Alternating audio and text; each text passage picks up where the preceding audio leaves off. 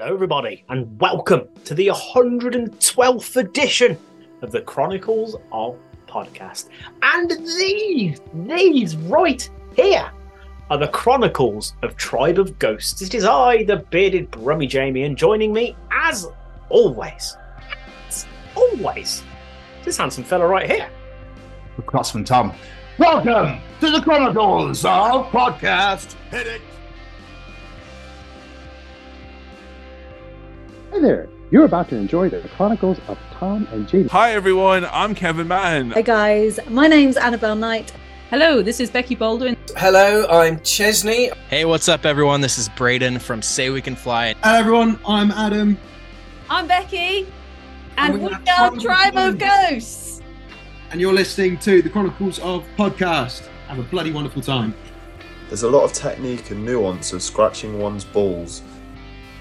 S for Sawyer, T for Tit, and A for Almond.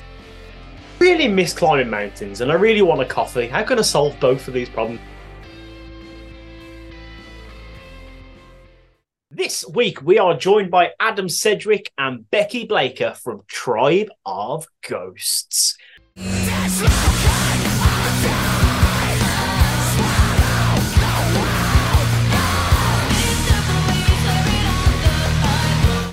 We were fortunate enough to interview a ton of bands at Bloodstock this year, and Tribe of Ghosts was just one of those bands. And we thought we should bring them on for a good old proper chronicling, because they were absolutely delightful at Bloodstock. We talk all about the brand new single, False Gods, the incredible music video that goes with it, the upcoming tour with Urn and Mountain Caller, and so much more. Yeah, and mainly, are you all right? Me? Yeah. Yeah, why? Okay, just wondered. We were crammed into a press tent due to the fact the weather was fucking horrific at Bloodstock. So we felt it better to actually sit down properly and have a go chat with them. So because we're in a lot of people's way, and there are four of them and two of us, and obviously so we couldn't be a part of the thing together. So it just felt right. It just felt right. Plus, like you said, they were so lovely and they're great people to chat to, that we felt they should come on the show properly. And of course, they're about to go on tour with Urn literally Sunday, I believe it begins. Yes. So so if you haven't got your tickets, get them now. They are a delicious price. It's so worth the money. The value for money is unbelievable. It's highly recommended. And I will see the guys in Bristol. But this is an unbelievable conversation. This is a mental conversation, but it's also fantastic at the same time. So we hope you enjoy. But most importantly, Jamie. Yes, sir. Do you happen to have any final words at all? Just a massive thank you to Adam and Becky for taking the time out of their day to sit and chat with us, because this was absolutely wonderful, as you say. It is glorious, and we really hope you all enjoy. So, here we go. Ladies and gentlemen, interviewing this week, it's Becky Blaker and Adam Sedgwick from Tribe of Ghosts. So, like, Elle, who's been a videographer for us for ages, has been doing around taking pictures, taking pictures and taking videos of us.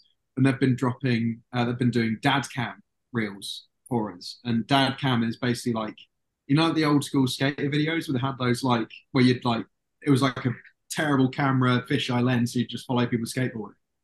Yes. They did that. They've got that, and they do that of us whilst we're out on tour.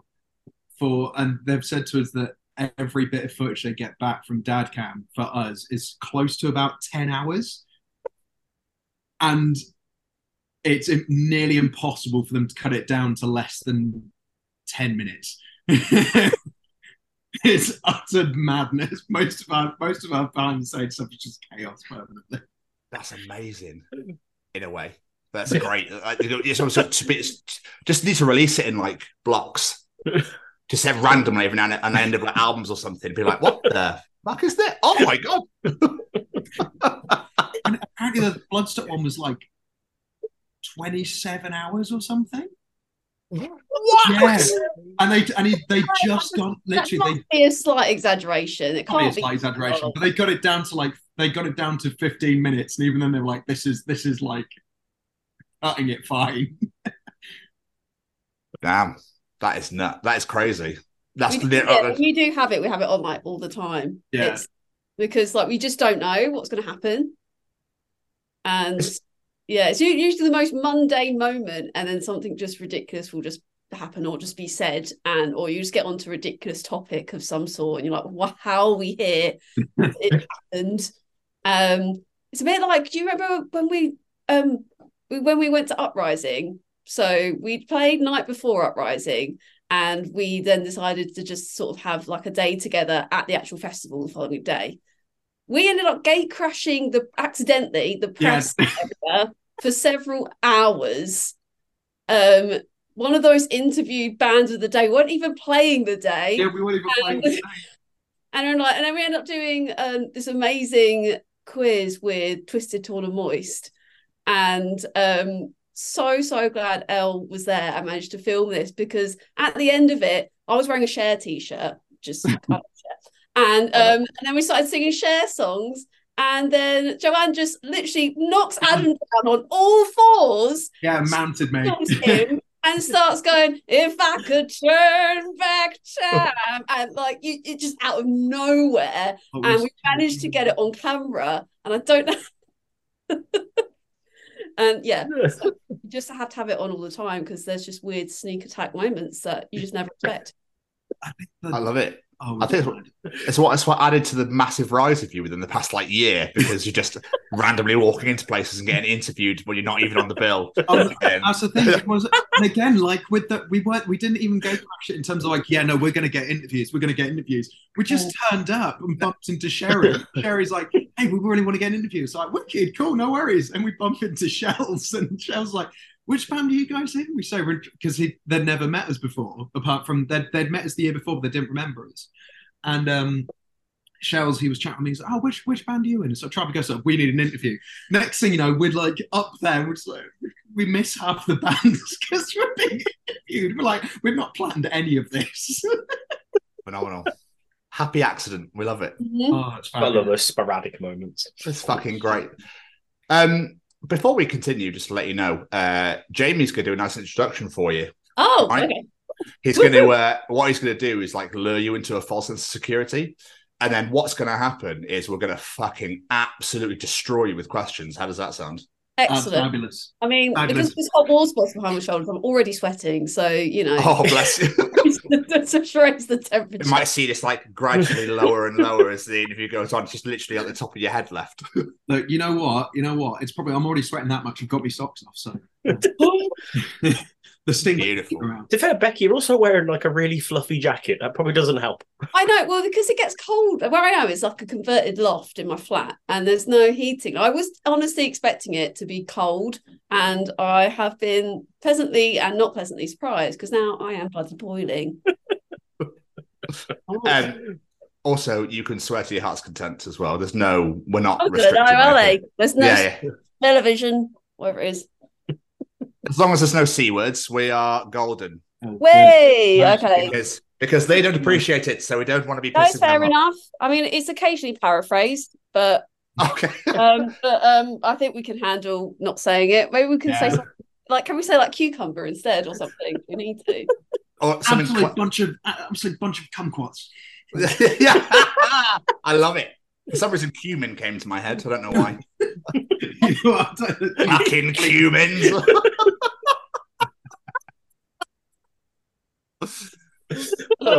Right. Sorry, Jamie. So I should do this introduction. Right, let's go.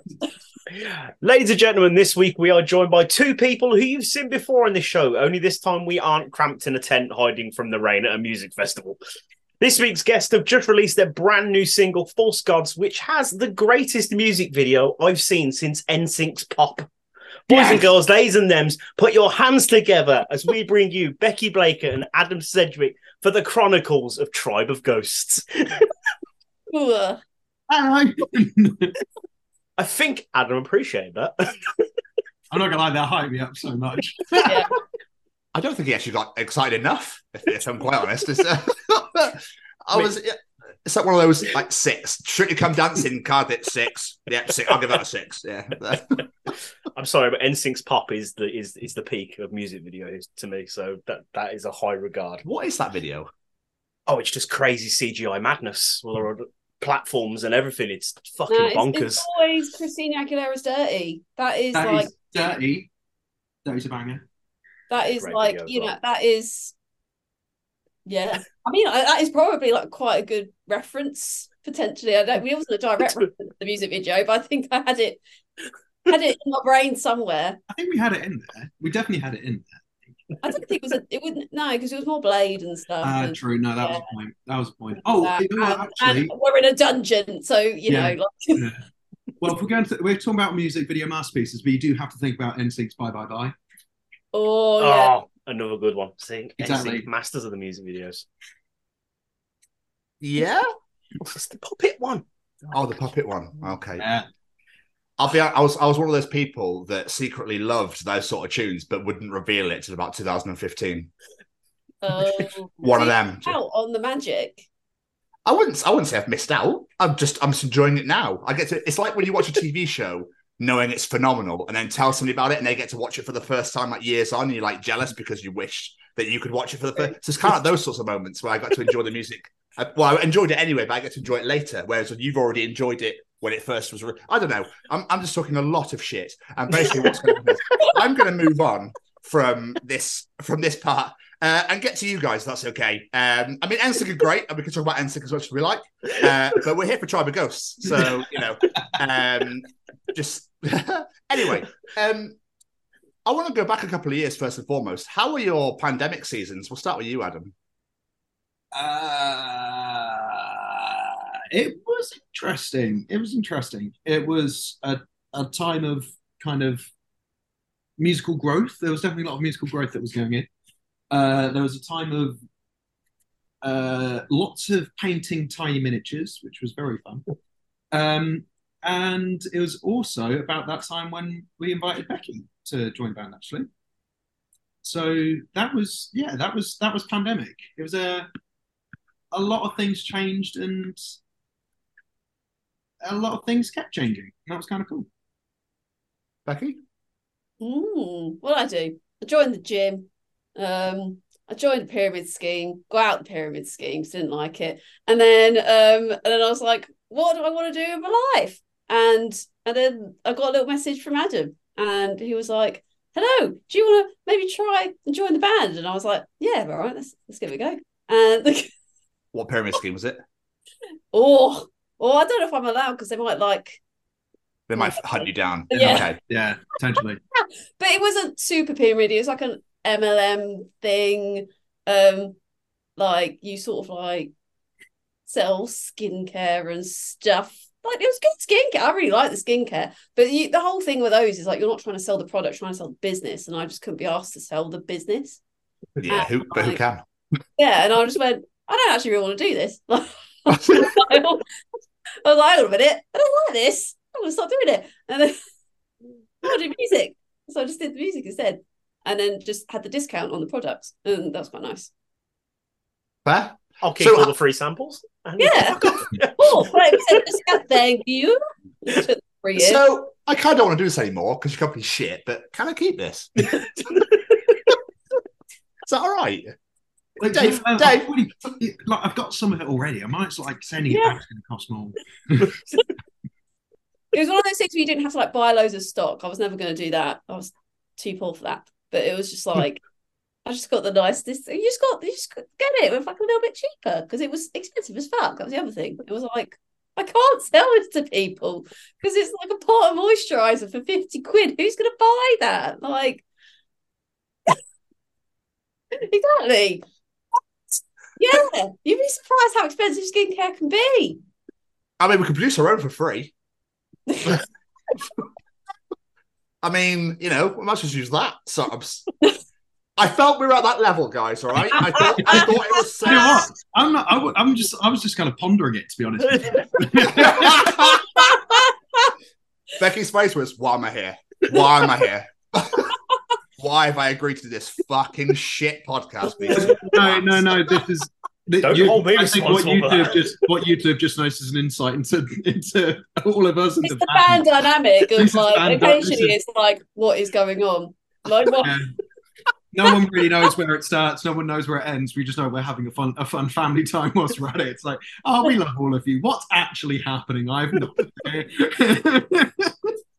Oh, fucking brilliant. But seriously though, 50, how big was it? Like a 10 mil fucking tiny little thing? They could be like they're probably like the pot was probably like that kind of size for something. That about Okay. 50 quid, and like I don't know, it came from some mystical tree, I don't know, like something, I don't know. Oh, of course it did. I fucking hate that shit. It comes from the juniper down the Ethiopian river. It's a rarity. It can only be found there. We had people running over especially just to get it for us. You don't harvest it. It is harvested by the wings of a small bird. Only at Christmas. And I believe the call goes, ha ha ha, ha ha ha. It's not small, but it has massive lungs. Carries about 300 grams. Amazing thing, really. Somehow it flies. No one knows. It's like we get a comb in and brush it all out of its feathers. What did we get here? I don't know. Sorry. Weight is made up by lungs and a very small sphincter. Oh, it's about half a gallon. Unbelievable. Anyway. Adam's the stripping. He started. Oh, I'm sweating. Started early. So before we talk about the band itself, take us back. I like to ask this question, learn more about the days of young Master Cedric and young Miss Blaker. What did you guys want to be when you were growing up in your more formative years? Has it always been music for you guys? I want to be a fire engine. Oh, the actual engine. Yeah. Superb. Where? My mum is, I know, literally, Bex, my mum's probably told you that already, but like, my mum is honest to God, it's like, yep, careers day, first thing he ever wanted to be was a fire engine. Not a man, not a fire person, not a fire officer, the vehicle they drove in. Well, you basically are that now. You bulldoze every stage you go on to, so cover it mostly with dreams do come true. Yeah, cover it in most liquids.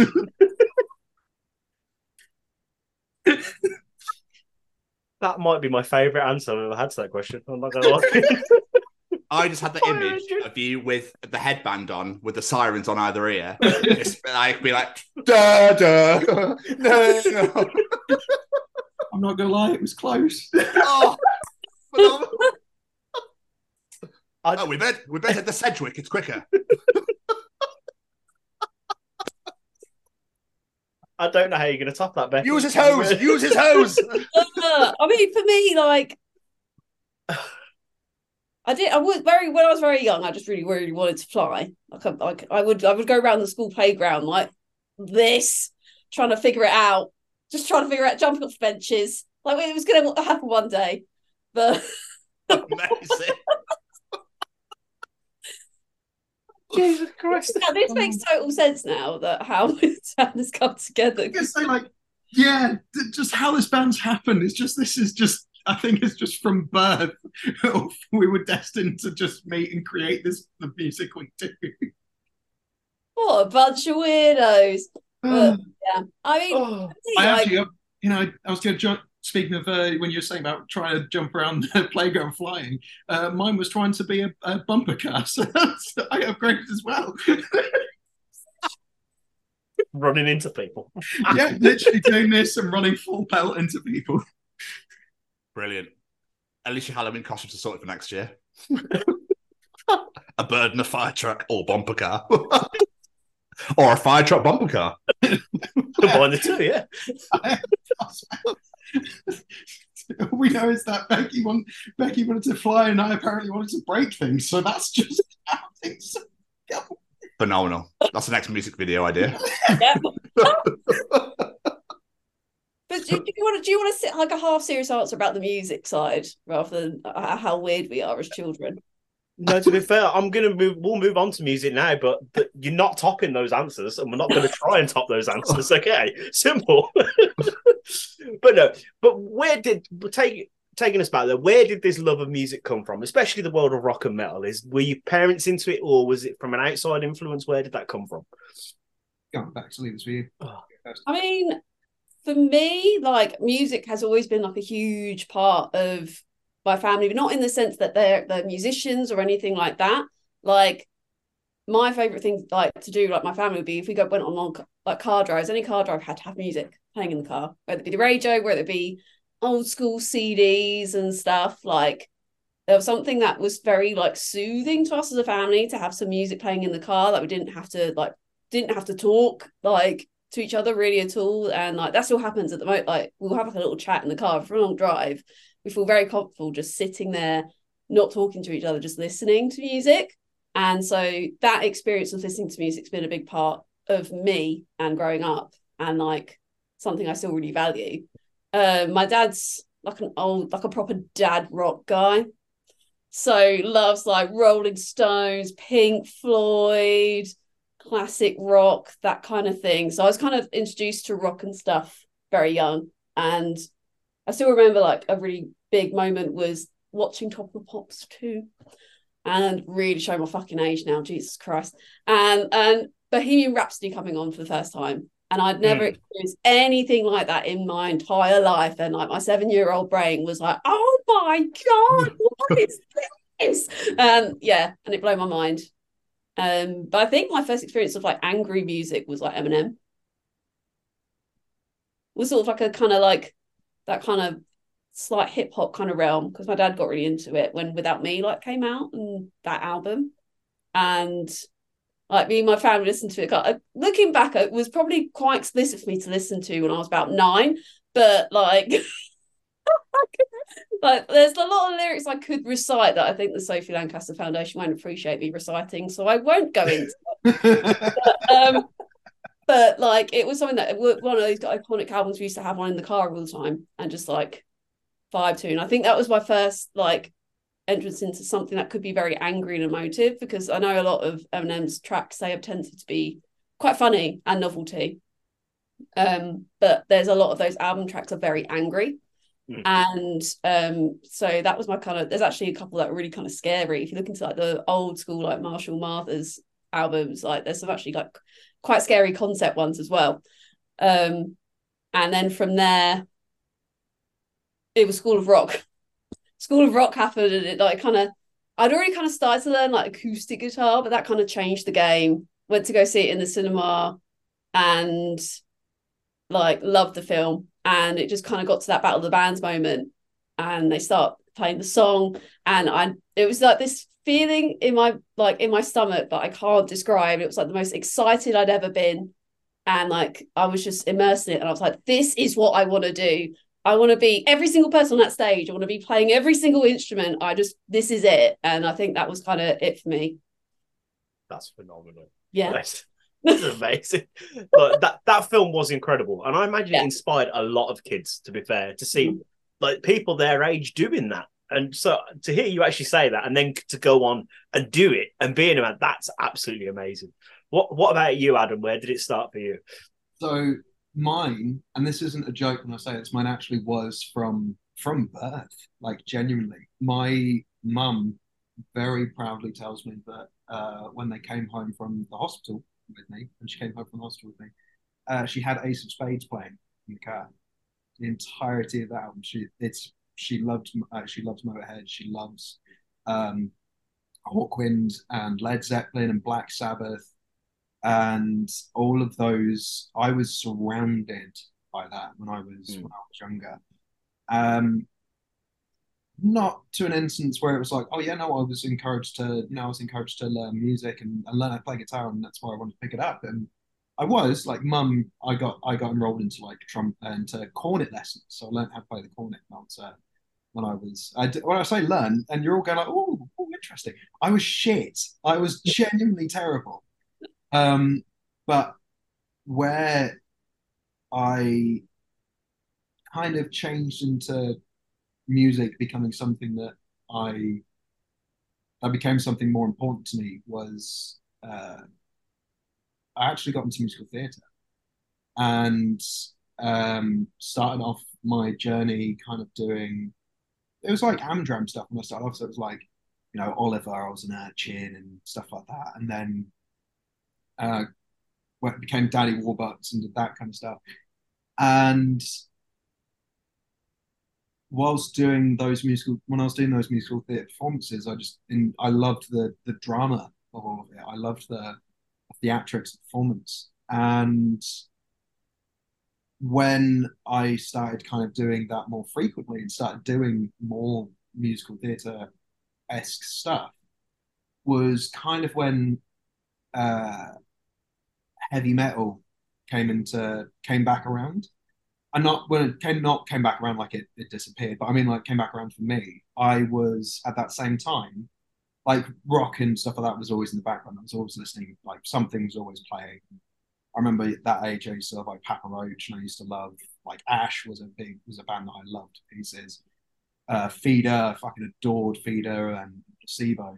But I remember vividly, going back to the tiny little miniatures that I painted during lockdown when I was a kid, my escape for life and for being and from like school and stuff like that was actually wargame.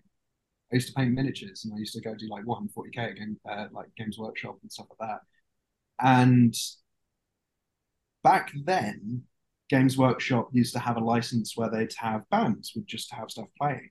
So my main exposure to like metal and stuff like that was hearing like Nightwish and Metallica and Megadeth and Disturbed and stuff like that whilst I was wargaming. And it was all this stuff just was the drama and everything like that, just all of these bits and the musical theatre and all of this just became this incredible, like this is everything I've always wanted. Like this music gives me this drama. And I started going to a wonderful club. This was back when I was like 12, 13. It's a club night for underage kids called the Friday Fry-Ups, a venue called the Roadmender in Northampton. And they would have, basically they'd just put on like underage nights, like no alcohol served, it's all like soft drinks.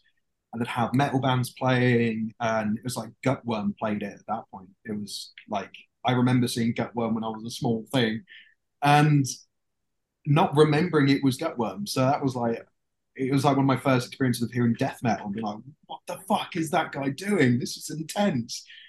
And all of these moments of like finding kind of like, it definitely was that suddenly I was seeing other people that were listening to the music I liked and seeing all these different, like seeing band t-shirts, seeing like Slipknot t-shirts and Placebo t-shirts and being like, there are other people that like this. What the hell is this? And the more I started doing musical theatre, the more I started wanting to do musical stuff. So my mum, there was an acoustic guitar that was left in my room by my older sister. And my mum encouraged me to play it. So I started playing acoustics, started doing like Green Day and 36 Crazy Fists. I loved them. And then my mum basically was like, hey, if you learn how to play the acoustic, I'll get you an electric. Worst decision she's made. And then, but no, it's like from that point on, it was just that release of, we talked about that the last time when I was saying, being a child of anxiety and ADHD and, dyslexic and finding life really fucking hard. Like not in terms of like not support parents. My parents were incredible, but it was like school and friendships and not really knowing why my brain didn't work and why I didn't understand things. And my escape was singing and playing music and playing guitar and learning songs and metal and getting into bands and doing that kind of stuff. Kept going, kept doing it. And that helped me find my family. And now I'm in the best family in the world. And that's it. That's amazing. That is amazing. But what I love is like you're saying there, like you started playing guitar from a young age, but in Tribe of Ghosts, you play the guitar and you sing. Was the singing always part of the plan, or was that just sort of happened out of necessity? So basically, no. So the guitar playing was actually the guitar playing was actually the thing that I only picked up because no one else was playing guitar. So I was singing first, like I was doing musical theatre and stuff like that. I actually trained in musical theatre and doing like Les Miserables and like classical singing. So I was doing kind of like yeah, I was. It was basically to the point where I was at college and my tutor was saying I shouldn't go to because I'd just got my to the university that Bex and I went to. I'd got my unconditional offer, and she said I should turn it down and I should go to a classical conservatoire. Wow. Yep. So how do you go from singing in things like Les Mis to the sort of vocals you do now? How does that bridge cross? I did literally. I was doing exactly the same thing. I was training doing. I also did like again drama, so it wasn't really anything. It was like drama at sixth form, so it's not like oh yes, no, I was doing intense training. It was like sixth form drama, but it was all the bands that I wanted to be in. I kept hearing like Slipknot and all these bands going like wow, like in 36 Crazy Fists and hearing like Howard Jones and stuff like that. I know these bands like screaming, oh my god, they sound incredible. I want to know how to do that. So I started like doing like copying Howard Jones and trying to do those screams and would do them alongside all my classical stuff. That's amazing. That is awesome. Absolutely incredible. But Becky, where does your soulful pipes come from? How'd you learn you could sing? So I think I always kind of wanted to do it. Like I remember being 4 or 5, being like wanting to like being like a girl pop, like a girl band, of course, whatever. I think part of me always wanted to do it, but I wasn't sure whether I had what it takes. And I kind of started getting into like amateur dramatics, similar to Adam. I used to do like sort of weird variety shows, like in where I'm from, which is Southend-on-Sea, and that's the reaction every time I tell someone that's where I'm from. Oh, Southend. It's the best. We had an interview once where they said, "Oh, she has an eloquent Sussex accent," and Bex went, "Fuck off." Phenomenal. Yeah. Phenomenal. And so yeah, similar sort of like theatre background and stuff. But I guess for me, I wouldn't say I was essentially trained in it, but my way kind of really in, apart from like playing in sort of amateur kind of teenage bands and stuff, was jazz. Like my granddad was a massive jazz enthusiast, used to be like head of like the Frank Sinatra fan club in my hometown and stuff like that. Nice. And I used to like sit with him and watch like Sky Arts jazz documentaries with him and stuff like that. And after finishing uni, I had like a bit of a stint being in like a jazz harmony trio. And yeah, so singing like Andrew Sister style, really close, tight harmony stuff. And also being like a backing vocalist as well for like pop artists and things. So like I loved textural harmony and being weird. Like I love weird vocals, like to the point where like it's like drives our producer up the wall, because I'm like, he's like, you can't do that. And I'm like, yes, I can. We've turned up with harmonies in the studios, and he's been like, no, it does, but stop. It doesn't work, so it clashes. I'm like, that's the point. It's weird. And it's but I've always been like a fan, like I call myself a surface metal fan, and so like always been a big fan of like sort of like Slipknot and things, Deftones, stuff like that, like and it's always been something I've wanted to play with. And there was a time actually I remember, like, because I've been friends with Adam for a really long time and Danny for a really long time, and Ben I sort of met sort of because of friends being in bands and stuff, but I probably know Adam and Danny longest. I remember sitting in car with Danny, I think we were driving to our mate's house, and he just chugged on and put some Black Tongue on, And it's the first time I kind of listened to Black Tongue, and I was like, I love this, but wouldn't it be great if it was this heavy with like a pop vocal over the top of it? And I'm just sitting there thinking about it. And I remember it was a very long time before I was asked to join the band. I remember sitting there being like, oh, that'd be cool. Like ridiculously heavy guitar and then a pop vocal on top. I'm like, ooh, that's interesting. And so when Adam asked me to join the band, I was like, this is definitely worth a go. Like, let's see what happens, because I think there's something there. That's amazing.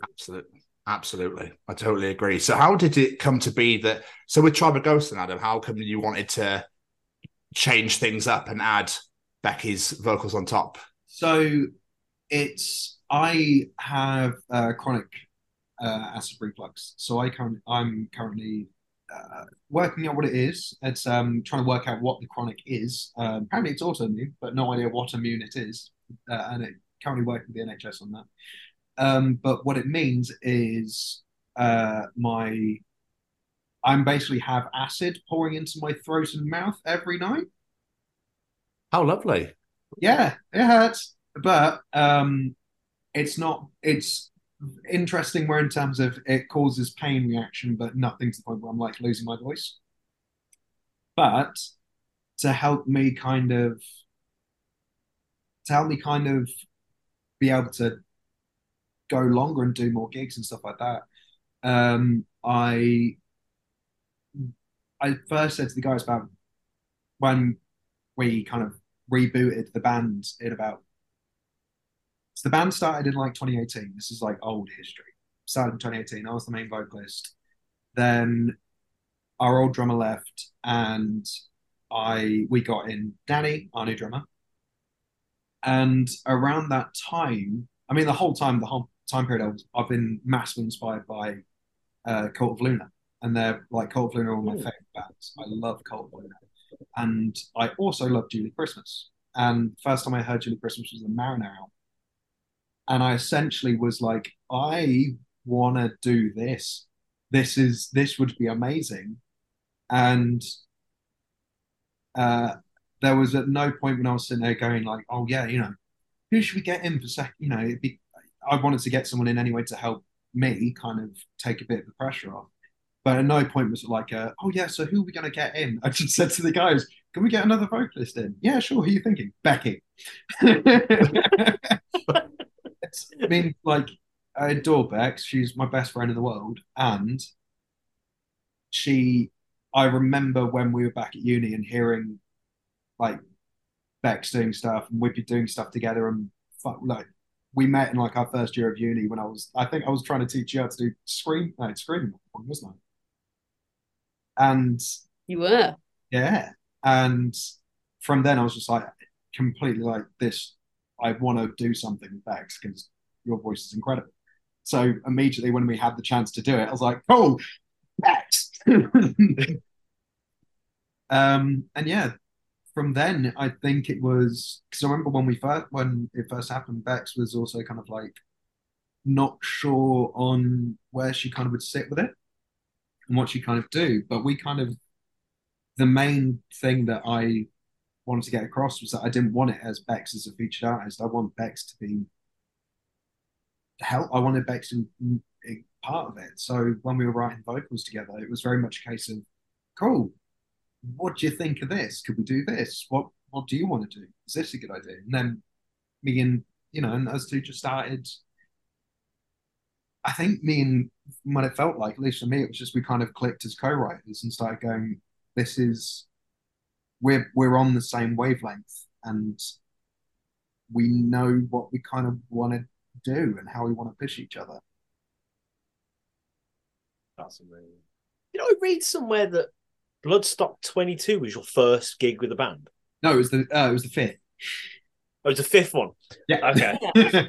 So we because when we first started off, it was very post metal and it's very different to kind of what we do now. So we kind of we were a 5-piece at that point, and we did 2 shows as like a 5-piece with very different sounding songs, some songs that don't even exist anymore. And our guitarist, who is still one of our really dear friends, decided to leave. And it was this was sort of the end of 2021, and it was like we got a kind of decision, like, do we find another guitarist or do we go full pelt into a sound that we can do as the four of us, because we just love this dynamic, like, because we're such a close friendship group, we don't really want to change up that dynamic with just someone new. And then at this point, as we've been writing the previous stuff, I'd been dropping Adam. I was like, "Oh, have you heard this Charlie XCX song?" And "Oh, what about? Have you heard of Stuffy?" And it was just dropping all these weird things in, like crazy hyperpop and stuff, and we were just geeking out on just crazy music. And we're like, "Why don't we just rearrange everything and really dig into this kind of sound we've always kind of talked about exploring, like mashing everything up and like not really caring about a genre and just going full pelt with it. Like, we could do backing tracks, Adam could do sound design, he's a genius, you can do it." So well, here's the fun thing. Here's the fun thing. When we first talked about this, I was like, yeah, I really want to add synth. I was like, yeah, I want to add synth in. I want to add in these different soundscapes, because I've started adding in bits and pieces occasionally into the stuff when I was writing stuff during COVID. When it got to this point, I'd never written anything with synths in. I'd only ever written something like, here's an extra bit of percussion. Here's maybe a sample that I'd like cut, and I would like that, so I'm going to repeat that, and then I'm just going to have a guitar thing, and that's it. And then Bex was like, yeah. Then all of us like, yeah, let's do full synth. Let's add in synths and these. And I was like, yeah, let's do it. And then realized that a few days later I'd never done it before. So I was like, right. So in the span of, I think, 3 weeks, I taught myself synthesis, and then started writing everything to the point where now it's like lunatic sound design. And I think, yeah, we started that like, yeah, late December of 2021, and we got about a set together by, I think I've only just practiced it in full by our first show in early June. Yeah, I think it was like, yeah. That was our first show, it was early June 2022. Our second show was our Metal to the Masses heat. Yeah. And then our third, yeah, and we won that. And then our third show was the final, and we won that. And then Bloodstock itself was like our fifth or sixth show. Yeah. Our fourth show was supporting Famine with Havexia and Havexia. Sorry, brain is melting. Then we played in Leicester with our mates in Sylvain, and sadly now no longer a band, Sylvain, and two-man doom band. And then next one was Bloodstock. It's like, the fucking ego on you guys. I can imagine third gig, just won a competition. See you later. Out of it, gonna play Bloodstock. I'm not even kidding. The whole gig at Metal to the Masses, because we were the first band on, we got pulled first out the hat. And like, Simon's an incredible angel, and I love him. But as soon as All Hell Dog went on afterwards, I just turned to the rest of the band and went, fucked it. That's it. We're out. We're not playing. They've won. Yeah, you were so nervous. I was like, it's okay. It's gonna be fine. And I was like, we did. Like, I was like, we did. I was like, I'm so proud of us. But these guys, yeah, they're amazing. They're incredible. Like, they're so good. And then, yeah, then we're like, what? No. Oh God, that's amazing. I can just imagine when you won, you were going, well done, congratulations. Wait, what? So like, we got obviously, so, you know, the Metal to the Masses final setups. Sai or whoever's like come in to be special judge for the final goes on stage, and they call you out. And he mentioned that there could be bands that might be put on like a reserve list. Oh yeah, we thought we were on the reserve list. Like, so we were like, well, all the bands got told at the start that could happen. So it's like, there's going to be a winner, but we will mention if there's any bands on the reserve list as well. And so we're standing there, everyone's gathered round for the end, and he mentions that sort of these. So we basically had a heat where we had two bands that played amazingly well. There was a band, they're incredible, but they double booked themselves for the Metal to the Masses final. They are an incredible band, and they played 10 minutes of the most technically incredible music I've ever heard. But because they were late, because they played a show down the road and ran up and just got up, line checked, and played the set.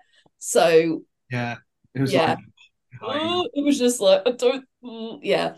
But then so Sai called out the two other competing bands and said, "You're on the reserve list," and we went, "Wait, so if they're on the reserve list, that band only played 10 minutes, then I remember turning to Adam and being like, what? And then it was us, and we're like, what? Incredible.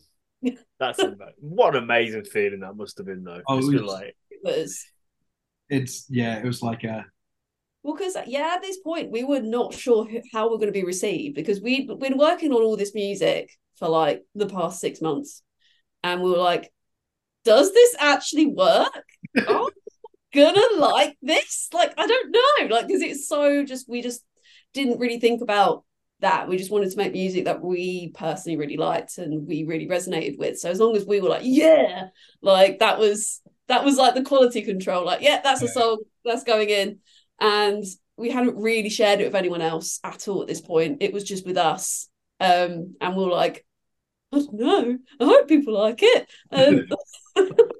Genuinely, I think it was a real validating moment. It was, I think by that we'd dropped Cold and Rain by that point. That was it. Yeah, and like, I'll probably say they were probably the safest songs. They were probably the songs they had been written previously for 5-piece, but they were kind of minimally changed. Like, the essence of them was still there, whereas everything else was either completely new, or completely rewritten, completely bonkers. And we're just like, hope you like it. Ooh, there you go. Enjoy this aperitif. So when it comes to songwriting, do you guys have like a process? Do you have a primary songwriter? Does everyone bring their own things? Like, how does it work for you guys when it comes to songwriting? I'd say there's sort of like an A and a B. Adam, I call him our musical director, and he just has this magical brain that you can give like a load of crazy references to and go, make something, and then he'll just like come back with something. You're like, that's exactly what I wanted, thank you. So it'll either be, I'd say it comes from Adam, and Adam's like, I've written this song, what do you think? And we'll give him some notes and stuff. Or it'll be like, I want a song like this, and then you give it to Adam, and he makes something, and he comes back and goes, what do you think? And it's kind of like I'm the band's writing siphon. So like human chat GPT. Basically. You actually are. Yeah, like False Gods was Bex basically saying into a voice note in like after watching parts, going, I've had ads. Guys, I've had an idea. I want a sexy song. And literally was it. I'd been in the middle of washing up. I'd take washing up gloves off and was like, guys, I've had an idea. Nothing so sexy like a pair of marigolds, and it just gave me this idea. It was like a whole concept. What was it? Because I was listening to Rina Sawayama, who I was obsessed with. I'm obsessed with her debut album at this point. And I was like, I want a sexy song. But I was like, but yeah, it's got to fit on an album that's about a dystopian society. I'm like, oppression's not very sexy. So how do I make it sexy? So I was like, it's going to be from the viewpoint of the elite. And I made this whole story in my head. And I was like, guys, I want to, I think it was sexy. I was like, I want it very sexy. I want a sexy song. And it's good. And I sent you, I was Rena, and I sent you this remix of Give Me More by Britney Spears. And I was like, this is what I want. With some guitars. So, and then I wrote False Gods. That's amazing. Yep. Hive was sort of from a riff that I wanted to sound like a swarm of bees trapped in a concrete coffin. So that was where Hive came out. Cold started off with my head wanting to basically trying to recreate a life support machine. My head's fucked. Yeah, I think a lot of our references are like not musical alongside it. I think when we were making the set for the Bloodstock Wars this year, and we were talking about like doing this interlude between sort of what's normally our final song into Desolation, which was what we finished with a Bloodstock when we hadn't played it anywhere else before. And I was talking to Adam kind of like what I wanted, and I kind of gave him like a reference from a My Chemical Romance album song, and then I was like, and then it needs to sound like a Transformer pile up on the M1. I was like, got ya, done. Yeah, like it's Float Down was like I wanted to. Then we've got a track called Float Down that we've written. I wanted that to sound like being in a flotation tank, and yeah, there's loads of kind of the ideas I've got in my head. Like we've even got stuff we're working on where I'm like, I want this to sound like this, and I want it to sound like this. Or Bex has got like an idea and gone like, I want this song, and I've gone like, wicked, give me a week. And yeah, that's the tribe writing process. Is musically we have an idea of what we want to. We know it's weird. It's like we know what we sound like, and I know, and it's like I know what we sound like, and it's weird. I know what I want to portray and how all of us want to portray it, because it's kind of like there's a cathartic hope in the brutality, and that's kind of something that we always want to make sure is in it. So everything needs to feel like, as much as it's heavy, that there's light at the end, and that's it's every song we've written. There's something like that. Even Sunburner, like the ending of Sunburner is disgusting. Like it's utter filth. Ben Mason was disgusting on that final breakdown. It sounds like he's draining a toilet. It's brilliant. But the whole of Sunburner is about me being diagnosed with general anxiety disorder, and it was beforehand what I'd be doing, kind of denying it and ignoring that something was happening, and consistently going like, I'm getting worse, but I've got to ignore it. I can't, nothing's happening. I'm okay. I'm fine. And the ending, as much as it's heavy and disgusting, it's literally the point where I embraced it and went like, no, I've got to learn how to live with this. And it was hard. It was years of healing and a lot of hard work to get out and sort my head out, and support from with support from friends and family. Like Bex was there, and Danny was been there for me, Ben was there, friends and family there for me as well the whole time. But it was hard, I'm not gonna lie, and that's what the ending of Sunburner is. Yeah, it's gonna be hard, but you'll get there.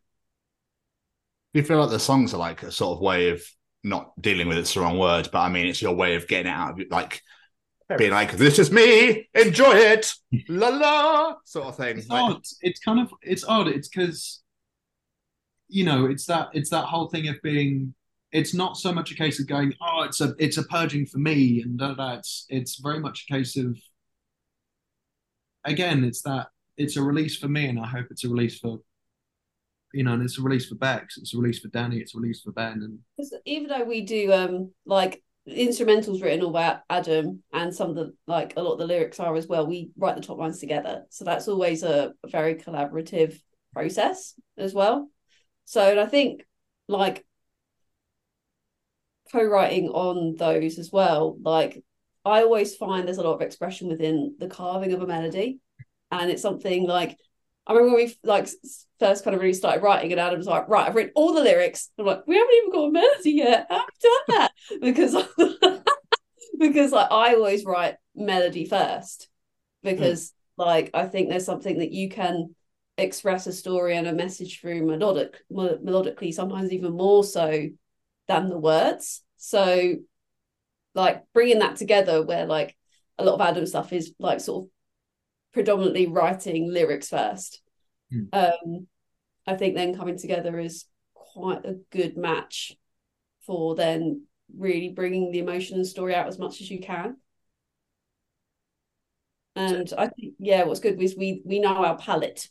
Diverse and bonkers, but we kind of know what works for us. And we're not going to write a country song anytime soon. Like that's not. That's my next question gone. Sorry about that. Okay, we'll put that back in. At some point, the country song may happen. But yeah, just really, really quickly, do ghosts come in a tribe? What is a collective of ghosts called? Is there a word for it? I'm being genuinely serious. I'm actually I'm not trying to take the piss at all. I'm genuinely curious as to what I'm trying to think. I'm genuinely trying to think. A ghost collective. What came to mind was like a school of ghouls, but I don't know if that's awesome. Parliament of Poltergeists. It could be one. At least we know what your tribute band will be called. School of Ghouls. Yeah, School of Ghouls. I was just curious. That was all. I think only collectives of animal species get given a special title, don't they? Oh yeah. We're just humans if we're all collectively like persons. I'd love to like a huddle of persons. I don't know. I don't know where I'm going with this. I'm coming back in. I'm really back in. Jamie, please. I was going to say, it does beg the question though. Where did the name Tribe of Ghosts come from? So the name, where it came from, isn't. It's weird. Where it's come from isn't really what it means to us now. Okay. What it means to us, where it came from, is it was something that I kind of dreamed up and had in my head. But what it's kind of walked into is it's kind of become our expression of how we're kind of living through this world, and kind of like Tribe of Ghosts has just become how we're seeing and how we live and move in the world that we're seeing around us. And kind of, as much as it's, I don't want to say that in a way of going, oh, it's, it's doom and gloom. It's horrible, it's brutal, but it's how we cope. That's there was a point where we weren't going to use it because it had been used for like sort of a previous lineup that was so like disconnected from what we were going for and who we were going to be. We were going to, it was going to be like a Gojira lyric ripoff or something. It was going to be like, it was so what so our, so it was either we were either going to be called Silvera or Downfall by Design. Ooh. Yeah, it was like, and then after a while, I remember me and Danny being like, "Please, can we use Tribe of Ghosts?" Just yeah, and straight away I was like, "Yeah, let's just keep using it. I like it too much. Let's just use it." It is a great name, so it was a smart decision. It's one I thunk proudly. Brilliant work. That's what I mean when we say it's changed meaning. It's stopped being just something that I thought up, and it's become something for all of us to be coped. Nice. As I mentioned in the intro at the start, 3 days ago now you released False Gods. Mm-hmm. The song is fucking phenomenal. But what's the feedback been on the track so far? It has been overwhelmingly good. Especially as something that at this point, like we're doing all like our press is independent. Like we've got our amazing manager Tony, but from Dark Mother Management, but we're kind of doing this one all on our own. And being such like an artistic vision that it was, especially from me mid washing up to I want to search this song, and like meeting our director Theodore Swadling and just turning it into this big kind of art project in a way. I couldn't be prouder of it, and the journey we've had with it and the response really reflects that. It's probably been the one that's had the like most overwhelmingly positive response we've had so far for any of our releases. Which part of me was like kind of shocked on, because it is the weirdest song we've ever put out by far, I would say. What do you mean by weird? I mean, just sort of the mix of the genres and like the juxtaposition of it, and it was one of those, because it was one of the ones that I guess was technically written more like recently in terms of like the clusters. It was something that we had just finished just before the Metal to Masses final. So it was like, so that was like mid 2022 was when we like just actually completed it as a full song. Like, yeah, we're going to play it. Yeah. And so it was one that felt like the most risky, because it was probably the most we'd really explored genre mixing creatively. But at that point, there's weirder songs coming, don't worry. Yeah, So just to see it get the response from just the plethora of various people with various tastes. And it's just been really, really amazing to see. It's good. It's like you're carving your own path. It's like you're carving your way into a genre that doesn't exist yet, which I think is what makes you stand out massively. And I think that's why the success you're having has been so prominent. And like, by the way, this is fucking amazing coming from all angles at you, because you're literally like, we're going to go this way and nobody's down here yet. So if you want to join in, but we started this shit. So I kind of feel like, for me, it's very much that kind of, again, it's again, like Beck said, it's that overwhelming, like, oh, people like it. And it's like, I think it's that like little validation, not like validation to be like, yeah, we did something good, but it's that validation to the support we've had from it is at least for me, it's been that instance of like, people are supporting us and people are there with us, and it's like it's that little voice in your head that's like, keep going, and that means the world. That just means more than anything in the world, to just have that little, like, for us four, just a crazy little family of weirdos, and having a massive family of people that either we've not met or have met once, or we've met multiple times and we see all the time, being so supportive of us. It's like, yeah, we're not that weird. The music video, though, must have been insanely fun. But I'm probably wrong in reading this. Is there been something banned about it, or someone's kicked off about it, or something? Because YouTube isn't allowing us to advertise it because of what reason? The blood, or so the shocking content is the general term. But when I dug into the notification, it says you can't have any bodily fluids or waste. Was the term that they don't like. They won't advertise anything that pertains to bodily fluids. So, we always try and give our videos a little boost, pop a little bit of cash in. It means just boost it up on like adverts and stuff you recommended and things like that. But this we can't.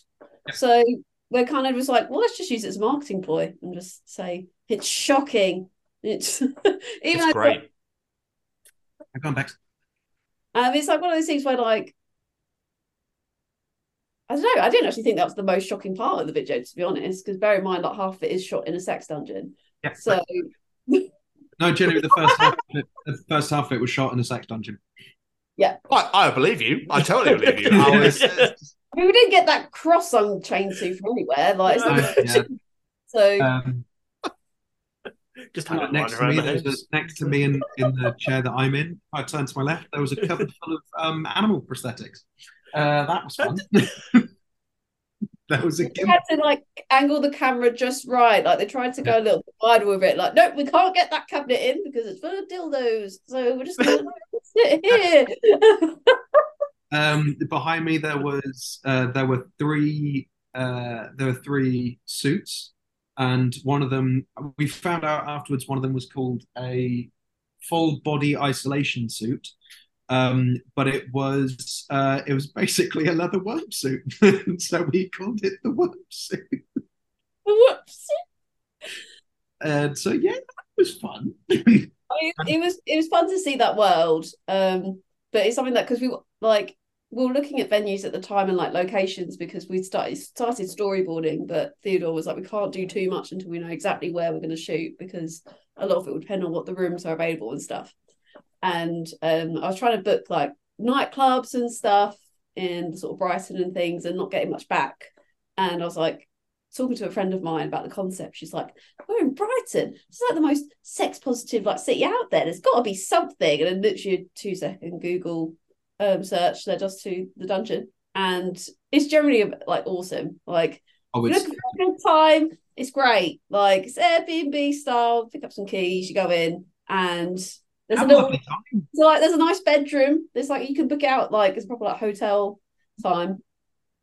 So would recommend like we're a sex positive band. So go have a good time if you like. Like it's generally like it was wonderfully clean. It was well looked after. Like everything. It was like hygienic to the absolute nth degree. It was ridiculous. It was want that. Yeah. And it was like, oh, very much so. But even looking through it, all, it was like it was all of us were kind of giggling as we were going through. There's a Willie on the wall. But it was also one of those things that being like, I think me and Bex were talking about it afterwards and be like, this is incredible that there's a place like this for people, and that's like genuinely amazing. Like that's so cool that this is available for people. And I was like, fuck yeah, this is wicked. Bex just walked through going, this is schmexy enough. This is schmexy Yeah, enough very for my schmeck, standards. very Very schmeck. schmeck this will do. Brighton, you say? Yes. It's Brighton erotic boudoir. Brighton erotic boudoir. And I didn't sit on the bed. We ended up using the bed as a green room. We were going to use it as a room to shoot in, but we ran out of time because we only had a small amount of time in there. And apparently it was very comfy. So, yeah. So, To know. Good to know. With the plethora of tracks that you've mentioned, and I don't know how much we could talk about this, but I'm going to ask the question anyway. Does this mean there's an album on the way? It just might. It just. We've done a lot of recording this year, and we've been working on a plan for a schedule. Okay. And for some high anticipated thing, and we're looking that we might be able to announce something in the spring. Interesting. So keep your eyes peeled in the early spring of 2024. It's every single one of our interviews. There's always something we can't talk about. Like me and Adam did a podcast like a couple of months ago, and this was before we'd set a release date for False Gods. It was literally the week before we announced that we're going on tour then. And we couldn't say anything. It was really strict embargo. And and they're just like, oh, is there anything you need to announce? And they're like literally in pain because we can't talk about anything. We're like, no. And there's literally after the Earn Tour got announced, we were Rabid Fest interviewed Ricky Moshfield times ago. So what have you got coming up? Because 2 weeks later we were dropping podcasts. About 3 days' time, and I can tell you, but in private, and then I can tell people publicly the following week, and that's just the life of a band. We've always got things you can't talk about, but you are itching to. What we were saying that with the album, though, the way the music business is these days, it's not always obvious because of the world of Spotify and things on demand. Like a lot of bands we've spoken to are like, we're just happy releasing singles and EPs. We don't need to put an album out there. Don't really matter, does it? No, I think it's because this particular thing we've been working on is it's a body of work that is to be released together. It's a concept. It's a conceptual story, and all the singles we've seen, bar Sunburner, are all part of this story. And that's why, as much as we could just keep dropping singles, it needs to be released together, and it needs to be one thing rather than like dribs and drabs. We've also got some really crazy proggy songs on it, so.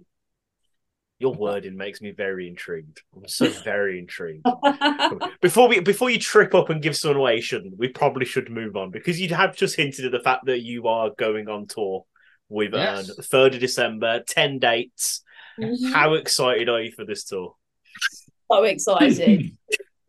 I mean, it's just we've always wanted to really go around the UK and really go, like we've played a lot sort of around sort of the M25 South and the Midlands, and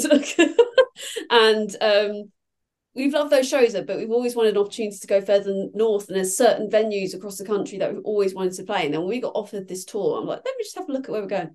okay, let's just have a look at all the venues. Okay, so this is all the places we've ever wanted to go to as part of the next stage of gigging, and all the venues we kind of want to play. This is an absolute no-brainer. Like, we are doing this 1000%. So, and to go on tour with such incredible bands. Ern and Mountain Caller are fucking ridiculous. They're so good. Mm. I saw Mountain Caller play with King Buffalo a couple of weeks back, and it was incredible. It was absolutely incredible. And I saw a bit of Ern just before at Bloodstock, just before we went to go get ourselves sorted out. And Jesus Christ, they're incredible. Like, it's basically this tour for us is just basically, we play for our set, and then we just get to watch that, like, two of the coolest fucking gigs ever. Like, this is going to be amazing. And Ern guys, lovely guys. We got a chance to chat to them at Bloodstock. Really nice guys as well. So they're wonderful. Joe Angus and James are absolute diamonds. Absolute diamonds. And I'm very much looking forward to seeing you in Bristol. So it's going to be great. When I saw you, because one of my best mates, Ern, one of his favorite bands ever, and his wife fucking hates anything to do with metal, guitars, anything of the sort. So he's like, "Oh, I really want to go see Ern," and I was like, "Well, I'll go with you. I don't mind. Like, I'll happily go." I'm actually in Tamworth. I got it from Tamworth down. Anyway, it's irrelevant. But still, yeah, so I was like, I'll go. So then when I saw you guys go down, I went, oh, fucking hell, this is going to be amazing. And I was like, even more excited originally than I already was. So I am absolutely buzzing to see, because I actually get to watch you live for the first time. Obviously, getting to interview at Bloodstock, but obviously with press stuff, obviously you don't get to watch anything. Yeah. So I am going out of my mind, looking forward to seeing you guys and getting to hang out with you for a bit as well. It'd be great. It'd be great to see you both, and obviously the others as well. So it'd be great. But you mentioned that you played Rabid Fest. How was that? Oh my God, you going? You go, Babs. You go, Babs. It was so much fun. I mean, it was our first show since Bloodstock, and I got to the point where, like, Bloodstock was such a high, and like it almost felt like because we had a little bit of time. We're working on this, like, after Bloodstock, we're doing the music video, we're doing this, we're doing lots of prep work. So we're really busy behind the scenes, but we hadn't got an opportunity to play together in a long time. And like really, really missing it. And then being like, you almost get that, like, if you haven't really done a gig in a while, you kind of get this like really kind of nervous feeling of like, oh, can we still do this? Is the magic still there? I don't know. I've played in such a time. And we got there and it's still there. Like, we had so much fun, like, and the response was just incredible. Like, it was just, and the building is a really, really good venue. Really, really enjoyed it. And it's just nice again to be in front of our community, and you kind of like, oh yeah, I love this little family. This is great.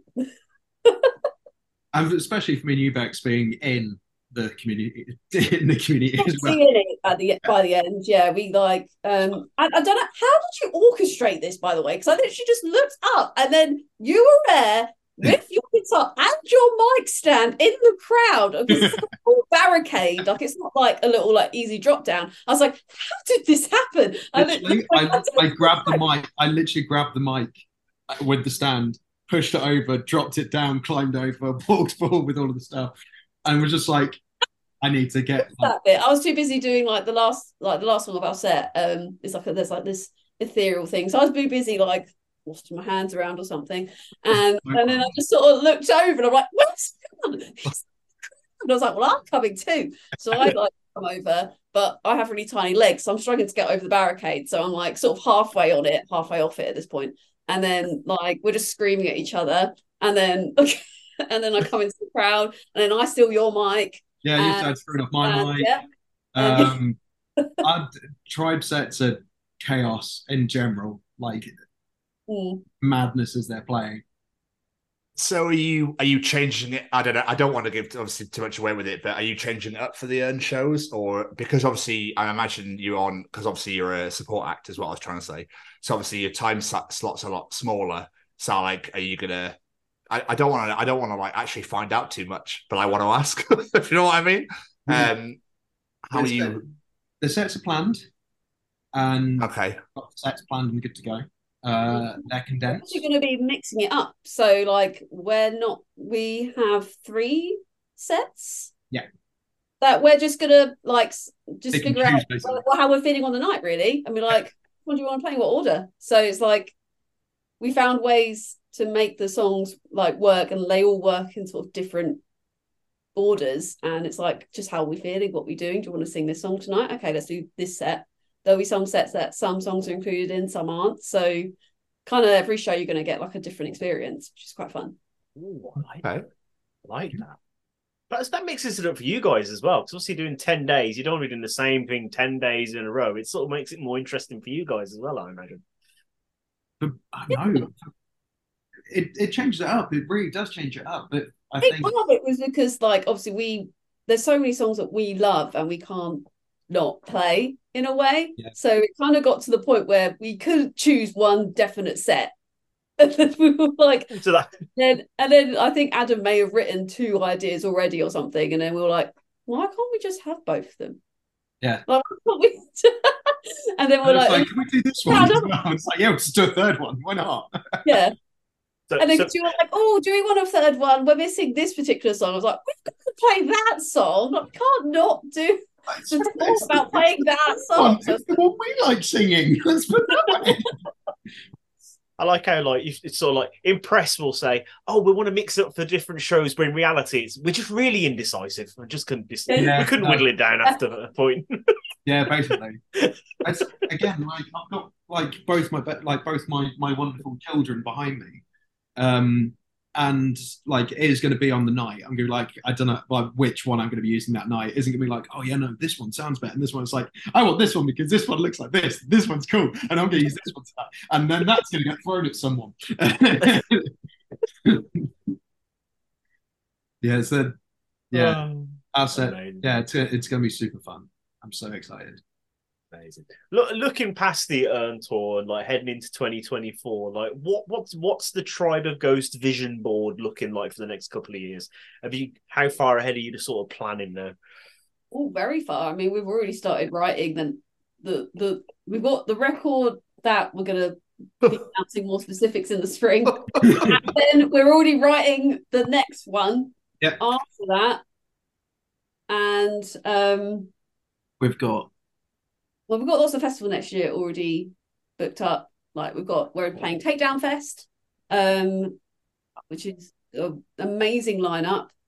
And actually they're announcing some more tomorrow, and there's some amazing bands on that. So I know this comes out after the announcement, but for you guys, keep an eye out tomorrow for announcements from Takedown, because there's some sick acts being shared. We've got all the assets, and I was like literally looking at them today like, oh, it's so good, isn't it? It's so good. And we just want to get out there gigging as much as possible because we just love it so much. And so just coinciding with that, and I think we had such a fun time making the False Gods music video. I think we just want to find opportunities to make really crazy creative things around the music as well. Like there's lots of ideas. It just depends how and what and when we can make it work. Anna's made this crazy light show idea that could be potentially an installation that we're thinking about maybe for 2025 at some point. But there's some stuff that we're playing around with and see what we can do. So it's just gigging as much as possible, sharing as much music as we can, and being really creative with it, really. Interesting. You said about we wanted to. So sorry, go on. I was going to say, as a few things that we do have announced next year, we're going to be playing for certain. There's a couple of things we do have. So do have obviously got Takedown. We have got Uprising as well. So we're going to be playing Uprising in Leicester. We're going to be playing Northants Rocks, where we're headlining the Sunday, which is going to be very, very fun. We're headlining a show at Club 85 and in Hitchin, and we've got a few other things that are in the pipeline that you want to say but can't. Yeah. I was just chewing his jacket, and yeah, there's a few little bits and bobs, but yeah, just keep your eyes peeled. Hugh Asfield, but it's a creative Jackson Pollock at the moment with the what I love about this and talking to you guys is you can see the passion and the love you guys, not only for what you do with the band, but for each other and as a band and like this whole community. And it's beautiful to see. And I really want people to take that away. We're saying like how like one of a kind you guys are, but it's not just the music. Like it's really inspiring just hearing you guys talk. Like I really hope people take that away. Yeah. But before we start wrapping up though, the last thing from myself, this is normally where I ask bands to like recommend 1 or 2 songs, but you've got 5 singles out on Spotify. People can't go listen to all 5, then they haven't got enough time. They can easily go do that. So I'm not going to ask that question. But instead I'll ask, if there's one of the 5 that maybe stand out to you as personal highlights that hold a special place in your heart for whatever reason that is, what would that be? I'm gonna say False Gods. Me too. For me, it's this band it's kind of the band that's been the music and the creativity that's been percolating in my brain since I was the smallest creature that could ever think about music, and since I first heard anything by Nine Inch Nails. So False Gods is probably the first time that, and when I say this, I need to put this behind. I'm going to probably clear this up a bit more. Bex, Danny, and Ben have supported my weird little brain doing its weird little things. But False Gods is probably the first time that, especially from Bex, kind of maybe not in a very obvious way, but kind of to me, when we trust you, you've got this. And it's the first time, and for me as a song, it's probably the first time when it came into all the sound design. It's like, I can do this. I can actually do this, and I can play, and I can, and I'm my best friends are here behind me, going like, you can do this. You've got it, pushing me and pushing me and pushing me. And it's, for me, False Gods is, as much as it's a ridiculous, brutal song, it's probably, in my head thinking about it, it's probably one of those ones where I'm like, the biggest feeling of support from my friends that I've ever had, and being able to have my best friends behind me and keep pushing me to the point where now that pushing is just there the entire time, and the love and support for it is just, that's why I love this song, because it's like the start of that. What about you, Becky? I'd say for me, False Gods was probably like my real kind of first creative vision stake in the band. Because a lot of it, obviously, we still work collaboratively, but a lot of it was from Adam's mind at this point. And I think this was the first song that went, I want a song like this. And like, I sort of like directed in terms of like exactly like the references and stuff. And like, I took a big lead on like sort of writing the top line and like bringing those ideas and like a full draft basically to Adam and being like, this is kind of what I see it being like. And I wrote the lyrics and sort of the kind of the story, the vision as the story of the song as well. And like, again, it was another like similar thing for me, but in a different way. Like, I can do this. So like, I'm not just sort of writing bits of top line here and there and bounce off Adam. I can do this creatively as well, because I hadn't really done anything like this before in a long time, or felt confident in it in terms of like writing and stuff. I had been in other bands and been able to work, and I felt like I made something like good out of it, but this was the first time I was like, this feels like upper level, and like we could like, this could be something. It's not just fucking around at home and stuff like that. It's like this could actually potentially be something if people like it. But like it was it was probably one of those like kind of when we finished writing this song, I was like, I've got, and it kind of then became a part of our set and was a part of this bigger thing that we were developing. I was like, this feels right. There's something here. That's just so schmexy. Yeah, sure. Schmexy.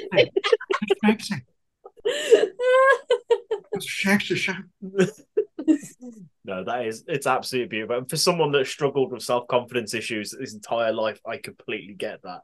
So to have that moment of like self-clarity, be like, fuck yeah, I did this. I made this happen. That is absolutely beautiful. And again, just shows the love that you guys have between each other. It's absolutely amazing to see.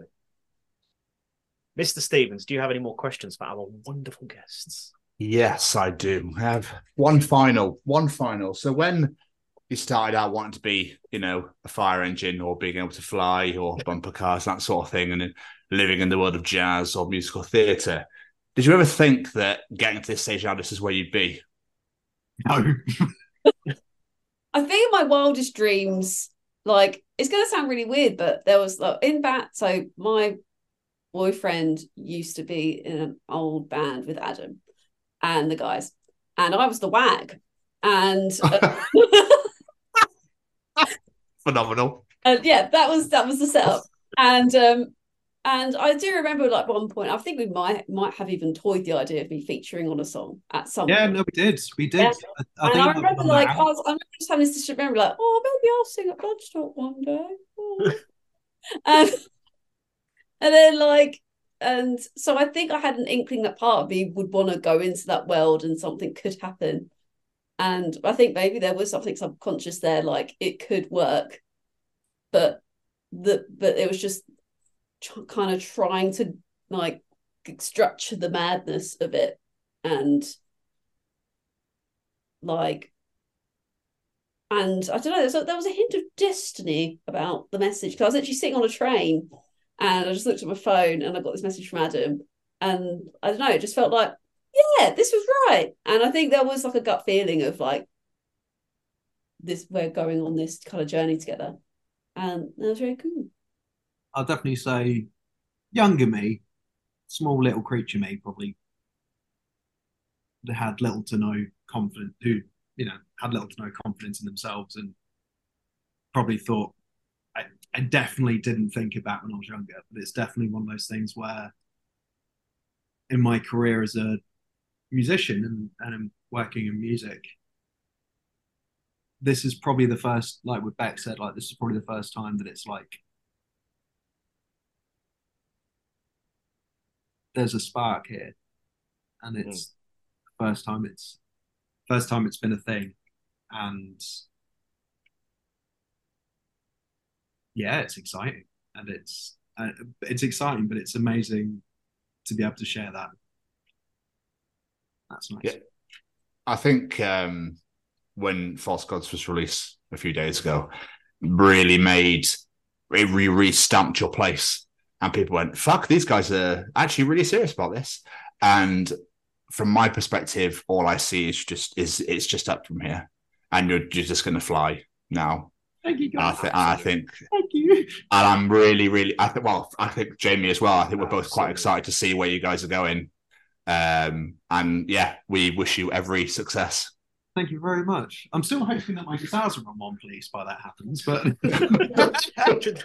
just remember us when you're big and famous and you're headlining and shit. Just remember us, yeah. Please. Oh, don't you worry, you'll be there. Before we let you guys get out of it, any plug, social medias, anything you want people to go check out? So False Gods is available now on YouTube. Please go watch it, because don't have any ads on it, because they won't let us. It's also on Spotify and all other major streaming platforms, and Bandcamp as well. Please give us a follow on our socials. We're on Instagram, Facebook, we're on TikTok, we're on X. I have to remember this right as well. X. And make sure you come and see us at the upcoming Earn a Feast on Sorrow UK tour. We're coming to Leeds, Carlisle, Newcastle, Glasgow. This is not in the right order, but we're also coming to Manchester, Milton Keynes, Birmingham, Brighton, Bristol, and London. Yeah. Tickets are available on earnofficial.com with all the right dates in the right order. So and keep your eyes out for in 2024 for lots of big things. Takedown, Uprising, Northlands Rocks, and many more. Yeah. That was beautiful. Straight off the tongue there. That was great. It's almost like we planned it. I know, yeah. I'd love it if you were just like talking, you were doing it, going, yeah. 1 sec. And then this, and yeah. Guys, I won't be able to read it. I won't be able to read it. Guys, this has been so much fun. Thank you so much for taking the time out to do this. It means the absolute world. It really does. Thank you. That means the world. This means the world's lost that people want to hear us chat shit. It's bollocks for an hour and a half. We like a chill environment where we just talk bollocks. Nobody wants a really regimented. Why do you play music? Why do you write this song? Why do you know what I mean? Because people go, oh no, you know, you got to have a bit of a laugh and enjoy. It's like mates having a beer, just having a laugh. Do you know what I mean? And that's so yeah. But I was really excited when you emailed Adam and it's like, you know, here's a new song, and then I was like, well, fuck it, let's just get you on properly because you know. It was. I felt really good. I don't know how Jamie felt about it, but I was gutted that we got rammed into that fucking. Yeah. Sorry. Oh, that. Sorry, Bloodstock. But... No. The weather on Saturday was weird. It was so mental. We would like. I was halfway through an interview with Carl from GBHBL, and like, wonderful support. The band has been a supporter since we kicked off last year, and we were like halfway through the interview. It started raining, and it's like, for God's sake. I was watching it back because it was genuinely one of my favorite interviews we did that entire weekend. I was watching the footage back and I was like, we're all cramped up. I was like, we could have looked a lot more comfier, like having this conversation. I think, yeah, Bex and I used to being cramped up in like tiny spaces. Man. But no, genuinely, thank you so much. It was absolutely amazing to talk to you guys again. It really was. Phenomenal. Guys, this has been absolutely incredible. I'm so happy that we got to have you on here. Absolutely superb. We were so happy we were so happy to have you guys on. It's great. Absolutely amazing. Thanks for having us. Oh, not at all. Bloodstock was an absolute joy. Because obviously I think I met you guys before Jamie turned up the day before. It was on Thursday, yeah. Yeah. And I was like, these guys are going to be great. So that's why I was even more gutted when the weather was shit. But it happens, and then we'll just have to have you again, won't we? Like in person, properly, and do something. So yeah, but in all seriousness, thank you so much for doing this. It's been great to catch up. Have a fucking enjoy the rest of your Thursday, and have an absolute superb weekend. And I'll see you in a couple of weeks in Bristol. You too. Thank you so much, guys. Take it easy, guys. Take it easy. Bye. What an incredible, hilarious conversation. And I think you all listeners will agree with me. That is the greatest answer to what did you want to be when you grow up ever given in this show's history. And also, don't join a pyramid scheme. Yeah, don't join a Simple as that. scheme. Don't join a pyramid scheme. I think this what we should take away from that entire interview is don't join a pyramid scheme. Absolutely. Right? So, you know, all the band and the singing aside, you don't want little tiny tubs of moisturizer that you can just make yourself. So just make your own. But seriously, on a proper serious note, though, Adam and Becky, thank you so much for taking the time out of your insanely busy schedules to sit and chat with us. We really appreciate it massively. Go to the Earn Tour. All of you, get tickets now. But most importantly, we really hope that you enjoyed listening to it as much as we did recording it. So I've gotten fucked up royally, Mr. Westwood. What have you done? I went and bought tickets for Jonathan Pye's new tour next year at the Cardiff Arena because it's a Black Friday sale. It's 50% off all tickets. So I was like, beautiful, 17 quid each. I'll take that. Went for the side of the stage. It's like, excellent, lovely. I'll take those. Bought them. Got excited. Perfect.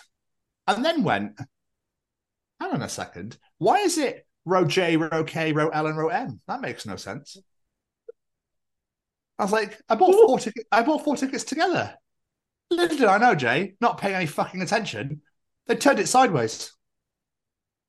So the row is going down, not across.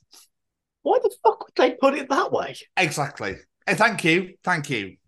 It's always the little box at the top that represents the stage, and then it goes backwards. And I just went, oh, 1, 2, 3, 4, perfect. But I don't know, I'd gone J, K, L, M. So you're all sitting behind each other. Yeah. Fuck's sake. Because you could all tap each other on the shoulder and go, that was funny, weren't it? That was great, that was. Pass it along. So I've contacted Ticketmaster and I've gone, can I have a refund, please? I would like to exchange them for them sat next to each other. But realistically, no one's asked. So if they're not asked, that's fine. But I feel like a bit of a twat because I didn't look. I just went 1, 2, 3, 4 next to each other. So I didn't. You don't even like. Do you know what I mean? Well, you don't even consider the fact that it's going to be on its side.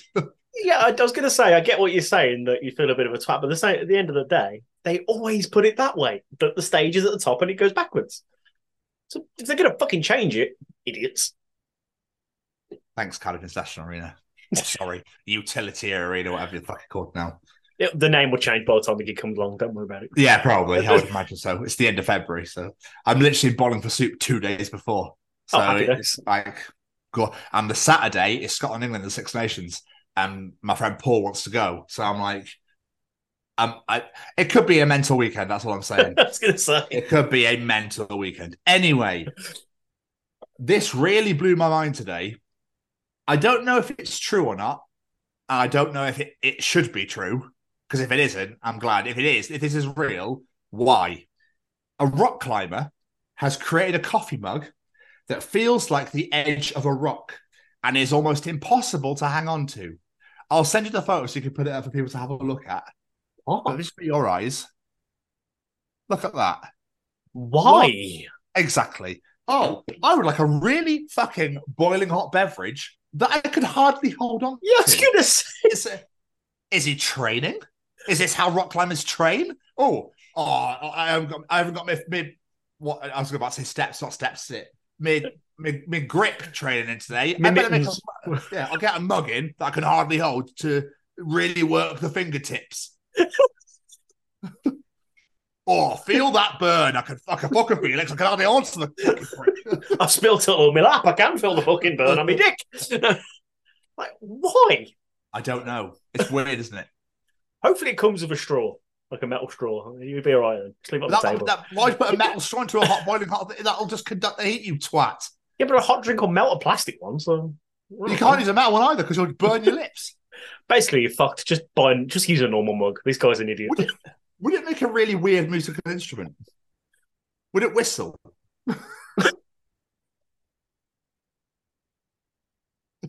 It's like dancing in the drink because it's so hot.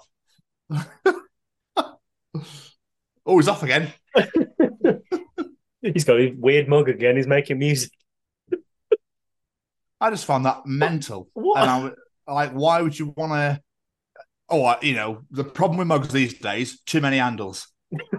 You can hold them. That's the problem with these mugs. Yeah. You don't need handles. You need the smallest little bit of porcelain sticking out the side that you can just grab onto with the tip of your fingers. It's like a shit version of Ninja Warrior. Hey. What's your training been for Ninja Warrior? Drinking coffee? Yeah. With the tips of my fingers. Oh, fuck. Oh, my God. I'm almost there. It's almost like he sat there and he went, I really miss climbing mountains and I really want a coffee. How can I solve both of these problems in Yeah.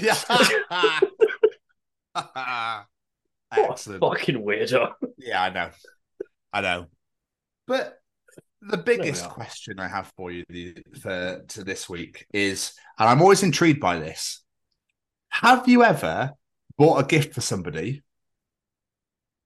and then not given it to them because you've always wanted it yourself? I think I might have done that before. Or I've gone and then brought another one because I've decided I'd want to keep one of them. Because it was a few months ago, Keris was buying some gifts for her friend's birthday, and she bought her a book, and she went, might not give it to you now. It's like, but you bought it. She's like, yeah, but I really want to read it myself. And I was like, well, just buy yourself a second. No, I'm not going to bother. I'll get her something else. Oh, okay. Just read it really quickly and then give it to us still. Sorry. Yeah, but you'd known it's red because it's paperback. But true. I've never done that. I've never ever gone and bought something and gone, do you know what? I'm not going to bother. Let's keep that. I don't think I've ever done that. I think, like I've said, I think I've probably gone, actually, now I'm going to go buy another copy or something because I want one or something like that. But I've never gone, no, they're not having it. It's mine now. Fuck them. Yeah, that's literally what she did. So I was a bit like, wow, okay. that's a new one. But yeah. I feel like I've got to know you a little bit better. I don't feel like I'm going to judge you right now. That's what I'm doing, love. I'm judging you, okay? I'm not sure what's going on right here. So, yeah. But no whinges this week. I just felt myself a bit of an idiot for buying tickets behind each other rather than next to each other. I think you're entitled to that one. I think it's okay. It's understandable. Well, I appreciate you on my side. I've got you back. I'll back you up on this one. I always feel there's something wrong with me, like I don't know if I'm a perfectionist or some sort, because I'm always like, you're dying. I can see your face. You are dying to be like, yep. yes, you are a fucking perfectionist, and you are. Do you know what? I never realized. Seriously, I never. Someone said I might be on the spectrum, and I was like, I don't think so. No, I remember getting diagnosed with anxiety by the doctor in 2012, and I was like, no, I'm Tom Stevens. Nice to meet you. Wrong person. Yeah, I don't know where I was going. To be honest with you. So yeah, it's just annoyed me slightly. I appreciate you on my side though. No, you got my back. Well, no, I've got your back. Yeah, I've always had your back. Yeah, we already know about that. So, how are you anyway? Yeah, I'm good. I'm all right. I'm pretty tired, but there we are. What's new? It is like 10:10 at night because late night recording. This man hasn't worked for over a month. Yeah, but now I'm back to work, and I shouldn't have gone back yet. I regret going back already. Why? I keep getting a lot of pain from when I'm at work. But at the same time, if I go off again, then it's, that's another absence. So, yeah, I'm just trying to put up and shut up at the minute. I think you should just get on with it, to be honest with you. I am getting on with it. I'm just suffering for it. You've not once gone, or anything that you were doing before. I'm fine normally. Like, normal day-to-day, I'm fine. But when I'm at work, when I'm, like, doing the job and stuff, it's hurting me more than I thought it would. That's why I went back, because I felt like I was fine. But maybe she's strengthening. Maybe she's to strengthen up again. Yeah, maybe she's just weak, that's all. It's got a weak neck. Because you've damaged it, and it's the muscles obviously gone, I can't pop. So you just need to, yeah, pretty much. What about, this might be completely the wrong thing to say, what about head rolls on the floor? Roll your head on the floor. Yeah. Just to strengthen your neck a bit. Don't not on the very top, obviously, but like just roll your head on the floor. I can't say I've ever done that, but yeah, maybe work. Well, had I until I went training to be a wrestler for 6 weeks. And they make you do head rolls on the floor. And I was like, this is odd. But apparently it strengthens your neck muscles. No idea. Give that a little look. You've never heard that before. There we are. There you are. There you go. Who knew that as a part of wrestling training? Roll your head on the floor. Yeah, but it's obviously done properly, not just like, hey, we're having a great time, lads. We're not doing any gambols over here with the neck, so yeah. You're in the fucking gambols. That's such a stupid fucking name. But mind you, comes from a ridiculous city, so that's why. You're very poor, mate. That's all I can say. Yeah, and the city. I feel like a Tory now. Oh, unclean. Sorry. Who are you to judge the poor, you Tory bastard? I'm not. Whoa. See you later. I'm out of here. Anyway, how are you, my friend? Pissed off now. Fucking livid. Sorry. Just use a hammer the right way around, and you'll be fine again. That's amazing. Fucking idiot. Do you know, right? I feel like sometimes they do it for press. I feel like they do it for to be like, well, you're talking about me still. Yeah, but you know what I mean? We'd quite like to talk about you in a positive sense for once. Could you maybe achieve something in that light? I mean, they haven't got on national TV and called a microwave a microwave, have they? No, that's what you need to do. That's how you get good press. I mean, that's just the fucking dumbest thing I've ever heard in my life. To be quite honest with you, fucking caught on though. obviously trying to keep relevant. But yeah, anyway, sorry. Don't know what overcame me there. I think it's because you just called me a Tory and then it made me feel quite ill. Because I couldn't be further, I couldn't be further from it. I know. Just to clarify, I don't really think that. You're fine. I was going to say, I expect an apology in writing. Where was I at? My brain's gone. I just asked you how you were. Oh, yeah, that was it. Yeah. Yeah, I'm fine. Oh, weirdly productive. It's been a very oddly productive day. Okay. In the sense that Keris wanted to go and look at Christmas shit in B&M. Oh, God. So I was like, all right, well, I'll tell you what, because we had to do food shopping yesterday. I was like, I'll tell you what we'll do. We'll go Wednesday night and you can just like, to your heart's content, have a little wander around and whatever. I'll just follow you. I was just like, okay. I ended up completing my Secret Santa, which I was not expecting. And I was like, oh, cool. That's that sorted. For my family anyway, I've still got hers to sort, but that was good. And she's like bought nearly everybody their Christmas presents tonight, which was not expected either. We were like, oh, nice. Should we get an Indian? Like, because it just felt weirdly productive. I was like, oh, fuck it. I'll spoil it. Let's get an Indian. So takeaway, it's just nice. Yeah, so oddly productive. I've managed to cure my not sleeping very well by staying awake until my eyes physically won't let me anymore. That's one way to solve it. I've literally been watching like NFL Network or NFL whilst I've been in bed until I go, what's happening? I've obviously fallen asleep and I turn it off, and it's worked a dream. Oh, there we are. Really weird, doing it. Yeah. So I'll put Simpsons on or NFL on, and I just wait until I go, don't remember this episode, or don't remember this being on. Jobs are good. So yeah. I used to have to do that to sleep. I couldn't go to sleep just lying there. I have to put something on. Yeah, I can't do it. It's kind of like, oh, let's go to bed. I'm like, okay. Wow. It's very dark in here. So, what's 3 times 3? Oh, yeah, that's 9, isn't it? Yeah. Do you remember that song, OMC's How Bizarre? What a tune. What a tune. That's a good song. That's a great song. Yeah, so my nephew can walk now. And our brain just goes off on loads of tangents. I wonder if we can interview that person in that show for the show. That'd be really cool. So I think it's best just to be like, until I'm absolutely exhausted, I will not go to bed. Fair. Simple as that, really.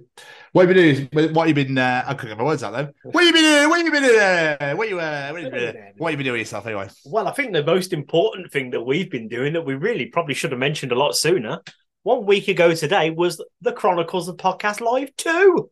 And what a night we had. Yeah, absolutely incredible. We raised a great amount of money, just shy of £500 for the foundation. Thank you, every single one of you that helped and donated. A massive thank you to all 4 bands that played. You guys absolutely killed it. Dead happy. When you turned the power on, you absolutely killed it. Like, I fucking love those guys so much. A massive thank you to Subside. Dave, the guy that owns the place, was an absolute gem to work with to get it set up. Just massive thank you to everyone that was involved. What a night we had. It was incredible. It was great. It was really great. So thank you very much. Yeah, graciously appreciate it. And we'll obviously, of course, we'll do it again. I definitely think we should do it for Sophie's birthday weekend. I definitely think we should do it on a Friday, for the Friday or the Saturday, just to have a bit of a night. But if they're going to do, we'll talk about it afterwards. But yeah, I think we should make it the same weekend every year. Maybe in a different venue or whatever, but we should definitely do something for her. It'd be great. It was a great night. Big shout out to the University of Birmingham's Metal Society as well, Alex and crew. You're all heroes, and thank you for coming down. It was great to meet you all and having a good laugh, and I'm glad you enjoyed the night. So, yeah, absolutely incredible night. Like, there's so many more people to thank. Like, a massive thank you to Dina and the guys for trusting us to do this. A massive thank you to the wife for manning the table for us. A massive thank you to Tony Gaskin, a stage dive photographer, for the incredible photos he took, and Damien, he took some incredible photos. Like, it's been such an amazing response from the night. Like, absolutely, yeah. Just, I love you all. I just love that I framed my poster already. It looks great. I need to get mine up. I will need to get Those those. posters were super sexy. So yeah. They are. So yeah, big shout out. Thank you to Second Cities, Tooth and Dagger, Dead Happy, and Recall the Remains for playing. We'll definitely be in touch in the future, and we'll definitely get some more nights and more places set up. It'd be great. So yeah, it was great. Great night. Loved it. Can't believe it was a week ago. I know it feels like it was longer. I don't know why. Yeah, it feels like longer. But other than that, we've done an interview which you guys have already heard. So enjoy. I hope you all enjoyed because we did. As I previously stated, I've gone back to work. Unfortunately, yeah, I do think I went back a bit too soon, but there we are. It's just like walking back in and going, I remember this. Can I go home now? But yeah, it's what it is. And I've been to see the kids twice since we recorded last. Fucking hell. Today and last Thursday, because it's been, 8 days since we recorded? Yeah. I can't remember. I can't remember 9 the show days, anymore. It Yeah. was last Monday. So yeah, I've been to see the kids twice. Earlier on today, Sam spent most of his day at his girlfriend, so me and Lena were just cuddled up watching anime on YouTube. Sam's got good for now as well. Yes. Okay, It went from being they're just close friends to then all of a sudden they're dating now. So, but she's ace. I met her before. She's ace. She's really funny. So yeah, I watched some anime. I don't really watch anime, but me and Lena watched a couple of episodes of My Hero Academia. It was actually all right. Actually, I didn't mind it. There's worse programming out there. Am I losing you? I'm losing you now. No. I've tried watching it before. I watched the first episode and I was like, I can't carry on with this. But then when I watched it earlier, Lena was like, it's actually all right. It's not something I'm going to go home and pick up, but if they want to watch it, I'll happily watch it. Give it a couple of weeks. Wait for the New Year special. You'd be like, oh my God, it's amazing. I'm on season 15 already. It surprised me knowing that. Yeah. And yeah, I finally started another binging program because I finished all of 911 and everything. And I've started watching, what's it called? Smallville. Started that. I never watched it. I think me, the man that loves his comic book stuff, I never ever watched Smallville. So I started watching that. It's cheesy as fuck. Like, really fucking cheesy. But it's all right. See how we get on with it. I'll give that a couple of weeks as well. Oh my God, it's unbelievable. I'm on season 6 already. You know. It's not bad. It's just mega cheesy. So I can binge shit and watch anime, but have no time for daddy. Interesting. Why do I always forget about daddy? Interesting. Especially what you're missing out on right now. I know, I just never think about it. I don't know why. For those that are unaware, New Zealand have been hosting a Bird of the Century competition. Bird of the Century, might I add, which was opened up to the world. So obviously, Daddy got involved. Oh, now you've piqued my interest. Dude, this is what I mean. I've been trying to tell you to watch it for so long. Oh, I don't know what it is. I just never think about it. The adverts he's been putting out have been unbelievable, and he's been pissing off so many people in the bird world in New Zealand, and it's been fucking unreal. And obviously, former guest of the show twice, Noel McNeil, has been involved as well, and it's been amazing. It's been absolutely amazing. I kind of want to spoil it for you, but I don't know if I want to or not because the results have been announced. But how many weeks has it been going?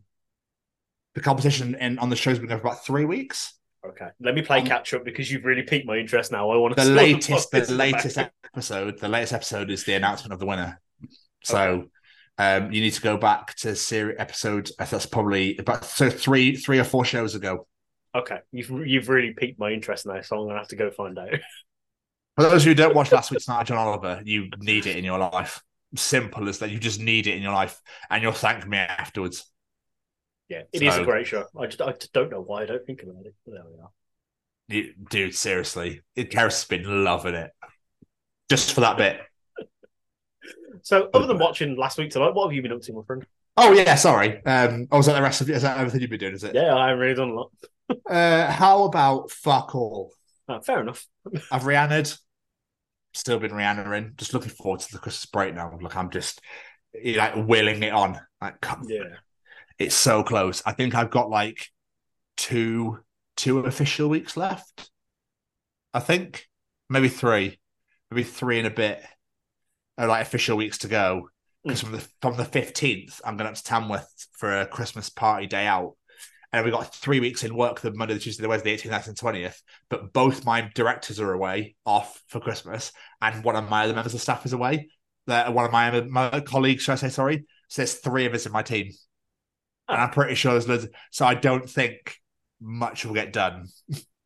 in those 3 days. So yeah, I think I've got about 2 official weeks left, 2.5 official weeks left.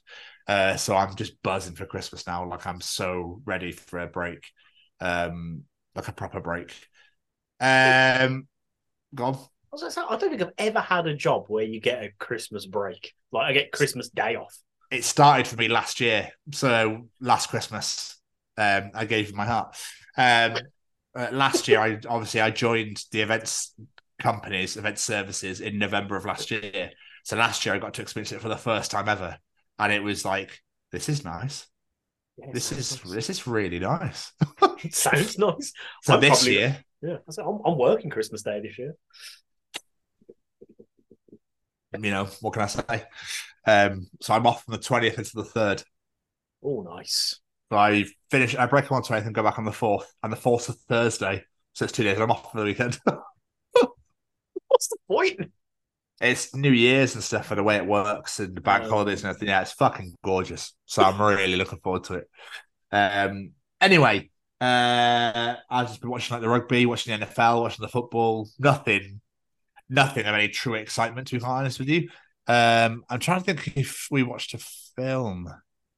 I don't know if we did. I'm on Ted Lasso. I'm on season 2, episode 7. Okay. It's fucking amazing. That series, that show is. So we're off to London in a couple of weekends' time. So we're going to Richmond. We have to go for a wander around because I'll take some photos for Ori and send them to her. I'm really, dude. There's one character played by Brett Goldstein, plays Roy Kent, who's just the best character I think I've ever seen in a show ever. Just a very angry mentioning him the other week. Yeah. So funny, so funny. I can't recommend it enough. So I recommend you watch Ted Lasso at some point as well. Okay. Because it's fucking great. So I've been watching that. Oh my God, as well. I've just remembered. Wednesday, 29th of November, today as we record, Slow Horses Season 3's just come out. Slow Horses is back. Which is the show with Gary Oldman. Yeah, I'm going to be telling me about it before. Yeah. Oh my days. So yeah, I'm buzzing to watch that now as well. Well, I'm not going to bed tonight.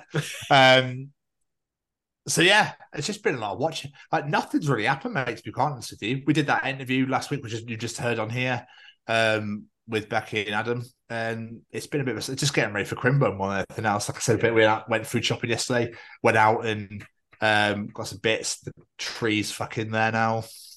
Yeah, we're putting everything up tomorrow because Becky's going away for the weekend. We normally put it up on the 1st, but because Becky's going away on the 1st, we're doing it tomorrow instead. Oh, okay, yeah, nice. Fair enough. Lovely. So, while we're here, I think we should hear. Do you reckon we should? Do you reckon? Do you think? Yeah. What do you reckon? What do you think? I reckon maybe. Yeah, go on. Should we bring Braden in? Yeah, go on. Sorry, Braden Barry at Stay Cozy Clothing.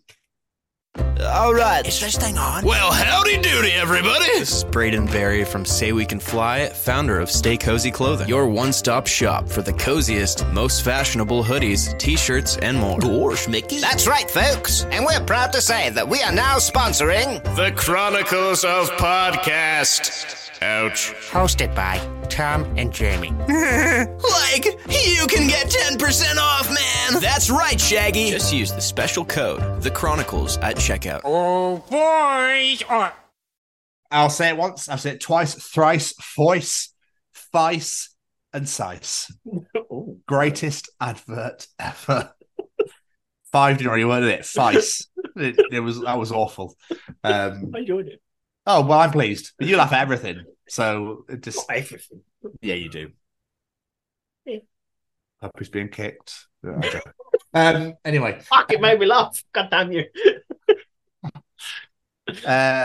Jamie, it's time for Callum's Features. Yes. Do you want to know something? Callum will be able to tell you in Callum's Treachings. Is cereal soup? Ooh. Yes, so, ladies and germs, Callum is back. I forgot, for that very brief second, I completely forgot what segment we were on. Callum is back to treat the nation, the world, the universe. Aliens tuned in with their photon rays. and like to tune into this section every single week as they absolutely love the absolute nonsense that the Treacher comes out with. So, without further ado, what is Callum treating us this week? Intentionally losing at rock, paper, scissors is just as hard as trying to win it. Oh, that's a good point. That's like, what, you know, like that meme or that gif of when that woman's just staring and it's just all those those math equations flying past it. That was like that. You're like, oh my God. Wow. Why would you want to intentionally lose it? Maybe if you're playing with a child and you don't want to hurt their feelings or something. Well, me, I'd say that you'd be like, fucking loser. But yeah, well, they got to learn somehow. Can't just fucking let them win all the time. That's not how it works. Like, you know, I had attention, yeah, I'm sure you go for it. But yeah, it's not how life works, Jamie. Anyway, yeah, but it's just a really it's like, how are you gonna because it's I can't see my brain's going. To be fair, I used to find it really easy to purposely lose to Olivia when she was younger because she'd always do rock. I was like, I just do scissors, and she wins, and she doesn't moan at me. So that was quite easy. But when you're playing properly, yeah, impossible. How are you going to intentionally lose? Like a finger or something. Pencil. Oh shit. That's not one. Is yeah, you were about that. I don't know the rules of the game. I'm sorry, I'm disqualified. It just reminded me of the Acclaimed when they played it and they just kept doing scissors every time. Fuck it. So good. I'm just trying to think in what sort of situation. When does rock paper scissors get used now? Does anyone play anymore? It's normally to make decisions these days, isn't it? It's like, yeah, it's who's not going really first? I don't know. We'll do rock paper scissors. Yeah, it's not really a game. You know, is there money on the line? Is your life on the line? Not really. Imagine Russian roulette with that. Fuck, you know. I just reminded me actually when I worked at Morrison's. And I used to have to do the envious task of calling people over the tannoy to come to checkouts. I fucking hate doing that. And I called 2 people. By the time they eventually got there, I only needed 1 person. I was like, I only need one of you now. I don't really care which one stays. They literally looked at each other. No words came out of their mouth. And they both just went, rock, paper, scissors. And the person that won got on the tilt was like, that was fucking amazing. Like, what just happened? Dude, how can you hate me on a tannoy? I would have had so much fun with that.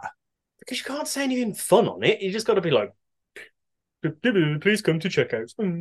Yeah, but you can turn around and go, well, you're going to fire me. I didn't swear. I didn't offend anybody. I just went, come on down. I do that. I've done that. Yeah, that's one I definitely do. Especially on my last day, I should have just fucking gone for it, balls to the wall. Yeah. Welcome to Who's Going to Work the Tills? Brian Dennehy, come on down. Yeah. Susan Parker, it's your lucky day. Come on down. It could be you. I should do like I'm a celebrity. It's not you. It could be you. There's so many. Oh, it would have been just great. And if they get shit with you, go, what are you going to do about it? I don't understand. Not make me do the tunnels anymore. Fine by me. Oh, no, you'd keep doing it, wouldn't you? Okay. I don't know. I was supposed to do a Star Wars reference, but I have no fucking clue what I'm talking about or what's going on. I was about to say, the Force is strong with you. The till you shall work. Close. The Force is strong with this one is generally what's said, but that's pretty close. Oh, is it? Oh, I have no idea. Pretty close.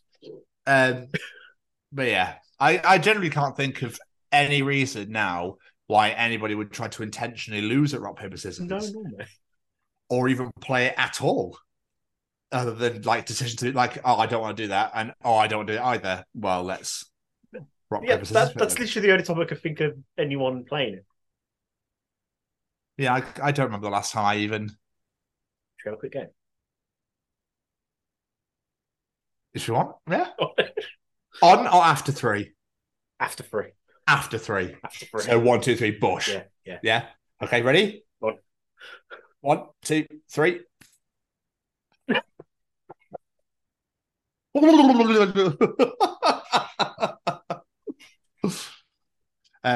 Go again. should have known that was going to happen. Bring your hands up a little bit so I can. There you go. Ready? 1, 2, 3. Yes! Jamie wins. Tom Stevens to the checkouts. Ooh, I fucking hate doing tills. Fucking hate. I remember when I got signed up for Sainsbury's as a Christmas temp. The last time I ever Christmas temped. No, that's a lie. Actually, I did it in 2020 during the COVID. Did I? Yeah, because I was furloughed, so I just did HMV. I went to Sainsbury's in 2019, and it's just after my heart attack. I had my heart attack. No, yeah, I had my heart attack when I just started there. Luckily, they had me back. I went back because yeah. And where was I going with this? I was meant to be on tills. That was the whole point of why they hired people just for tills. And I turned around and went, could I not do this and do stock instead? And I'll prove to you why. And they wanted to hire me properly, and I said no because of the money. And yeah, there we are. Electricity was born and all that sort of shit. Anyway. Excuse me.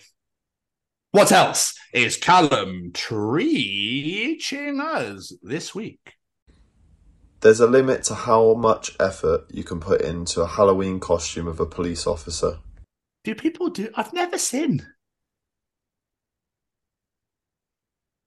Really clever this week. I like this. It's a really good point. You can't impersonate an officer, can you? Yeah, precisely. So there is a limit as to how much effort you can put into that costume. Have you ever seen anyone do Halloween police officer? I don't think I've ever seen anyone do it. Only like kids dressing up costumes. I've not seen an adult do it. They probably wear really short shorts now and that sort of thing. And I've not been out on a Halloween night in that many years. Yeah. It could be happening. You're the more outgoing one of us, Cal, so you've probably seen way more. But like we're all decrepit men now. Yeah. You should hit your 30s.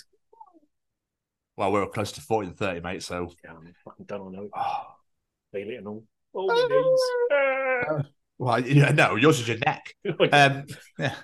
I slept weird and now I've broken my face. I didn't deny that. That's literally you. I can't seem to turn my head for some reason. Where am I? Come on, Jamie, let's get you back into bed.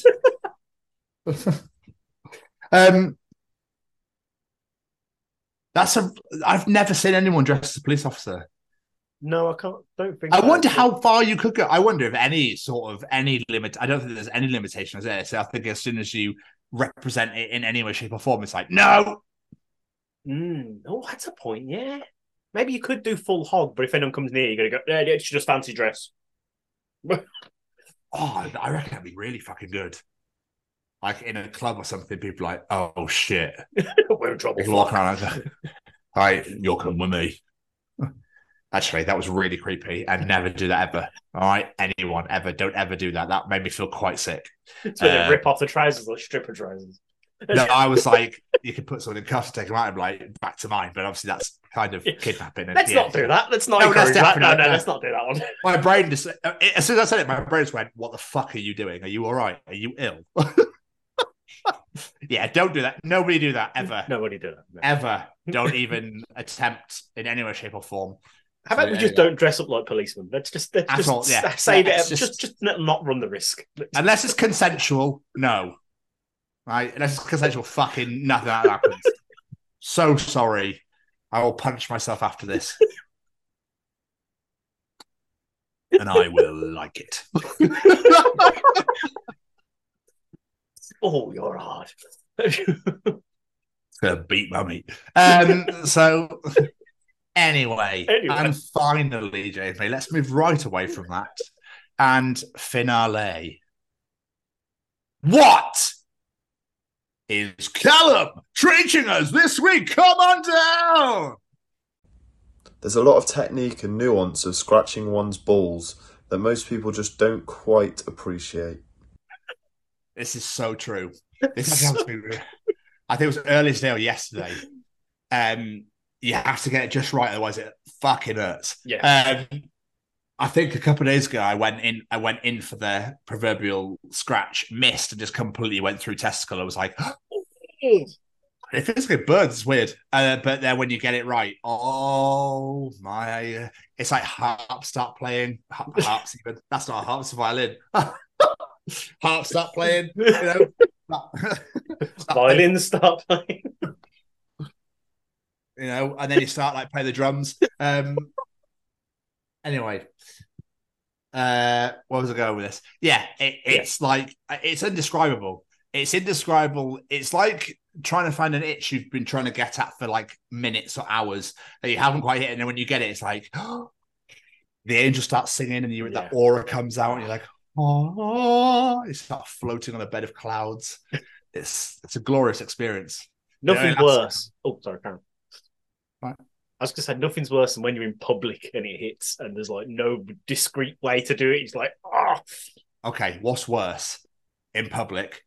Itchy balls or itchy ass? Or probably itchy ass. Do you reckon that's worse? Because behind you, you obviously don't turn around to scratch your ass, do you? No, you can sort of keep an eye out who's looking in front of you. Behind you, you got no hope. There could be anyone walking behind you, sees you picking cloth out your ass. Picking cloth? Nice. Touching it or picking it? Picking it. Like it. Because I always have that really horrible feeling that when I've got an itchy front, I'm like, oh no. Because I normally wear shorts a lot of the time, so it's quite easy to access. But then you don't want to look around like you're playing with yourself or walking around town centre. Do you know what I mean? Very true. Right? Like, excuse me, sir, do you mind? What's going on? It's got a scratch. It's got itchy balls, love. It's got itchy fucking balls. Do you want to see? Right here. Sorry. Anyway. Callum treats you. Free this week. Bravo, just give him a round of applause. Absolutely unbelievable. The aliens have just learned a lot about us as people. They have.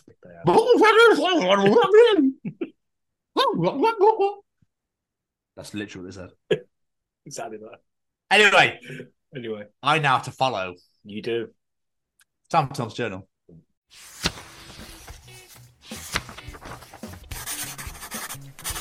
And welcome to another edition of Tom's Journal. Welcome to another edition of Tom's Journal. So, I can't believe how relevant the fucking opening entry into the journal is to you this week. So I threw out a back sleeping, tweaked my neck sneezing, so I'm probably one strong fart away from complete paralysis. Paralysis, even. Paralysis. I knew what you meant. I tripped over the word. Paralysis. Paralysis. Yeah, that's me. That's going to happen to me. I just know it. Yeah. I farted and my arms fell off.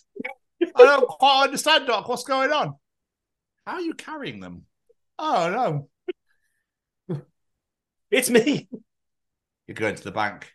Banker, sir, your account is overdrawn. Me, sir, your eyebrows.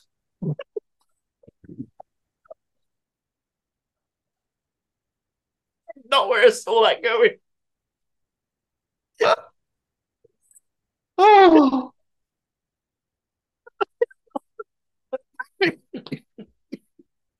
Oh Christ! I did not see that going there. Then it took me for a minute. Oh, phenomenal! Oh, I enjoyed that. Oh. Throwback to Super Bar fight. 1 minute, you were young, cool, maybe even a little dangerous. The next minute, you're reading Amazon reviews for birdseed.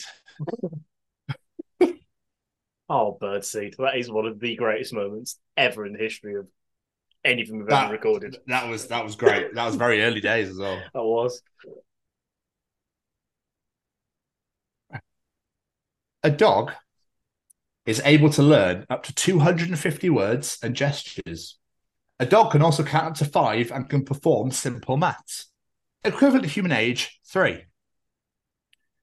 A cat doesn't give a fuck and is sick of your shit. Equivalent to human age, 42.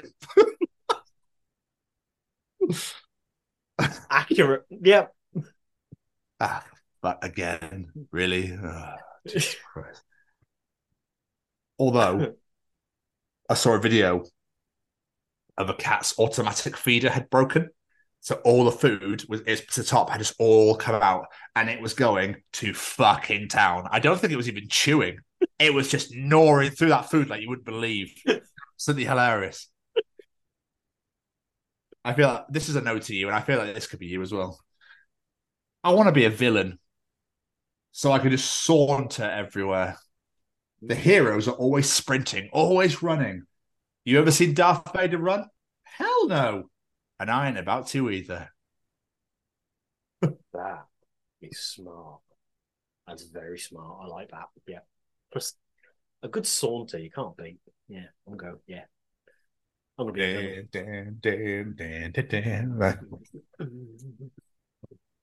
Oh, I just have a cape to go with it. Yeah.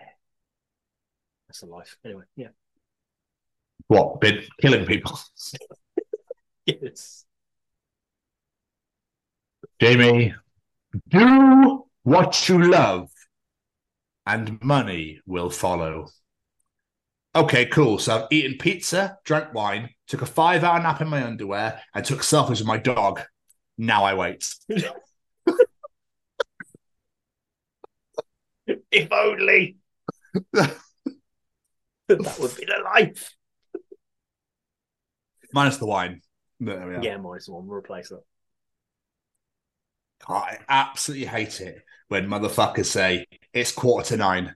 Just say it's 8:75. God damn it, you're all stupid.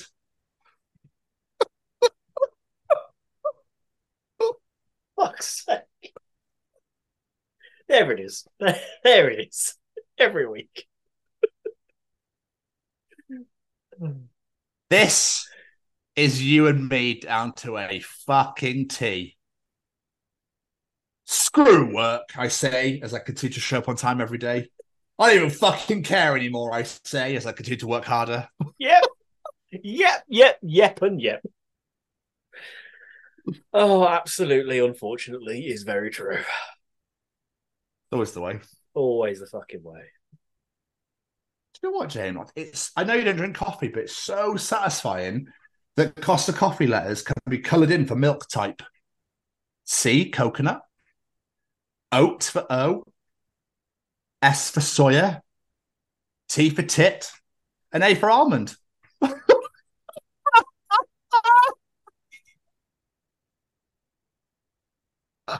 Fuck's sake.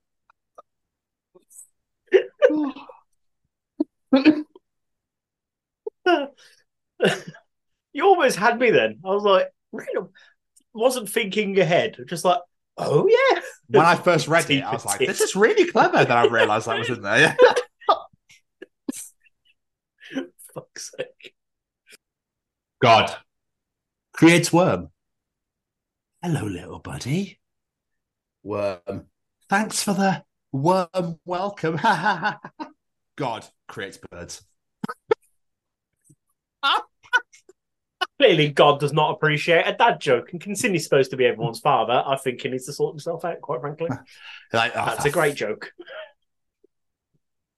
That's my level of humour. I would have been a worm. Yeah. I cut under my fingernail. Universe. Excellent. I will send you an unusually high number of encounters with citrus fruit. So true. Even if it's not citrus fruit, you get a cut or anything anywhere, you seem to just happen to do anything that makes it hurt. Like chili, salt. Yeah. Grazing it on a wall or anything, just fucking no matter what it is, you'll do it. It's definitely an entry for you. Time traveler. So look, be careful, right? Interaction could change history. Me, got it. Ride dinosaurs really carefully. Time traveler. No. You cannot ride dinosaurs. Me, oh, okay. Only ride one dinosaur. Time traveler. 0 dinosaurs. Me, gotcha. I understand. Time traveler. You're still holding a giant saddle. Me, yeah, it's something else. If you're going to go back to the dinosaurs, you're going to want to ride one. Let's be honest. Not really. Probably not really. Probably going to shit yourself, but you'd want to, at least. No, I don't want to. Maybe not in practicality. I but don't. I the really idea. don't want to. I really don't want to. I don't want to go back to that age. I don't want to ride a dinosaur. But saying that, in now we can ride animals like horses, and I don't want to do that. So yeah, the idea of riding a horse terrifies me, quite frankly. Do people ride donkeys at the beach anymore? I don't know. Is that still a thing? I don't know, to be honest. I remember I rode a camel in Egypt, and I still don't, to this day, don't know how that happened. You obviously got on it between the humps and it stood up and it Yeah, worked. but no, obviously I know that, but it was like the guy we spoke to, he was like, "Oh, take a picture. I'll sit by it. I'll sit on it." And next thing I know, I'm at the other end of the beach. I'm like, "What the fuck just happened? And why have I now got less money? What the hell?" Are they that fast? They are fucking clever people over there. Yeah, I can imagine. Yeah. So here's a thought for you. Could be treach. In reality, plants are farming us by giving us oxygen so we live and reproduce, then we die and decompose so plants can consume us. Holy fuck. That's a bit scary to think about. Just a little bit, isn't it? Yeah. Shit, who's the dominant species on this planet? It's the plants. No, it's definitely us. I'm going to give you a couple more. Okay. I'm going to end on a belter. Oh, okay. Oh, let's see. Another day's passed without using bracket A plus B bracket squared equals A squared plus 2AB plus B squared. Thank fuck, because I don't know what any of it means. Other than I think it might be Elon Musk's second child. Probably. Yeah. We're going to do algebra. What for? No reason whatsoever. Unless I'm going to be a physicist, I've got no plans to use this whatsoever. When you grow up, you won't have calculators. One fucking bet, love. So, James, it's been 4 years since my job interview. Begin to suspect they chose somebody else. That might be stupider than the last stupid entrance. And finally, this is great. 12 people have been to the moon. Only 8 people have won Takeshi's Castle. Really makes you think.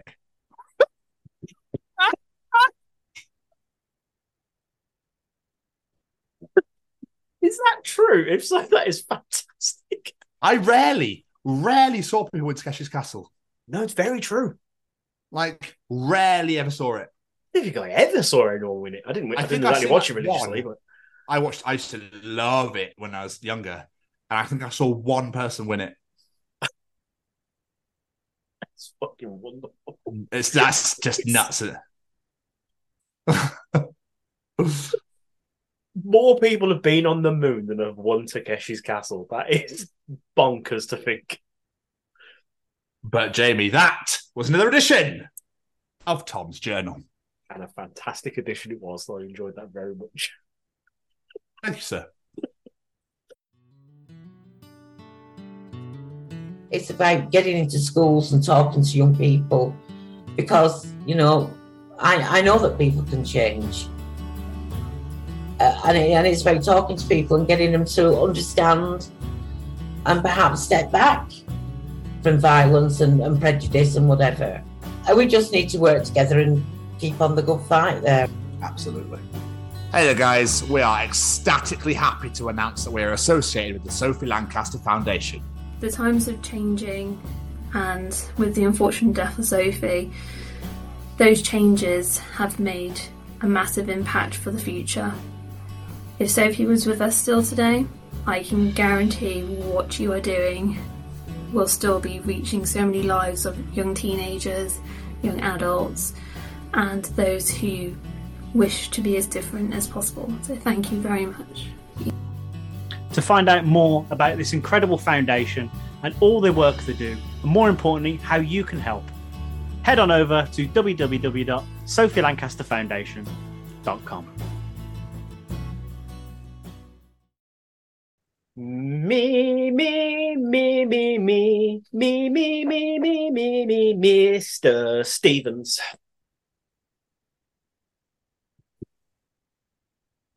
Jamie, oh Jamie,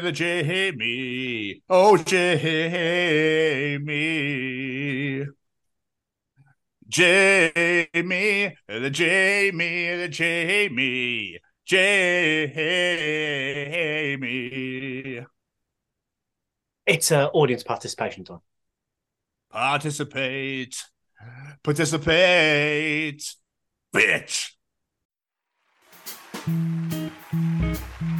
Ladies and gentlemen, it's time to participate in Jamie's participation challenge. I'm embarrassed that it took me a minute to catch on to what that was then. What was it, Jamie? It's Holy Diver. It was Holy Diver, yes. Yeah, it just took me a couple of seconds to click on. Didn't get the wrong way around, like Fireman Sam, Postman Pat, or whatever it was. Thomas Tank Engine. Thomas Tank Engine, that's it, sorry. Anyway. What a twat. This week, we're going to ask a very simple but kind of weird question. Have you ever looked at your pet or an animal and thought, that's the life? Well, this week I ask you, if you could be any animal for one day, what would it be and why? What say you, Mr. Stevens? I think being a sea creature, mammal, whatever, would be weird. I think I'd be a dog because you get to love unconditionally for like 15 odd years. Get loads of pets and strokes and pats and get to go nuts and go walking and lose your shit all the time and love life. That's what I think that's what I'd do. Like that. Yeah. Same time, I kind of feel like if you can get away with being an absolute twat for a day and not have any repercussions, it might be quite fun. So I might be a cat. Because mine's a dickhead that just sleeps all day and then when she's awake is an arsehole. So I'll be honest with you, like, obviously, because I was at yours last week. I don't see it. But it's just against me. She hates me. But it's fine. Because I hate her too. Okay. It's our thing. We hate each other. It's fine. The rabbit's my friend, that's all. Anyway, let's get some audience answers. First, we've got, I'm just going to get this one out of the way. Martin Skerritt. He wants to be a mosquito so he can suck you, Tom. Afterwards, he apologises. Yeah, that's what made me laugh even more. Fucking love that guy. Jason Gullick, a male dog. I don't think I need to explain why. Fuck's sake, Jason.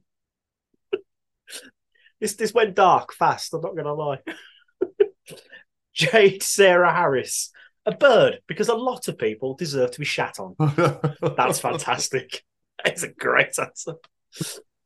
Joe Smith, a fly, so I can go and listen in on the shitstorm I've just created. That's painfully fucking accurate.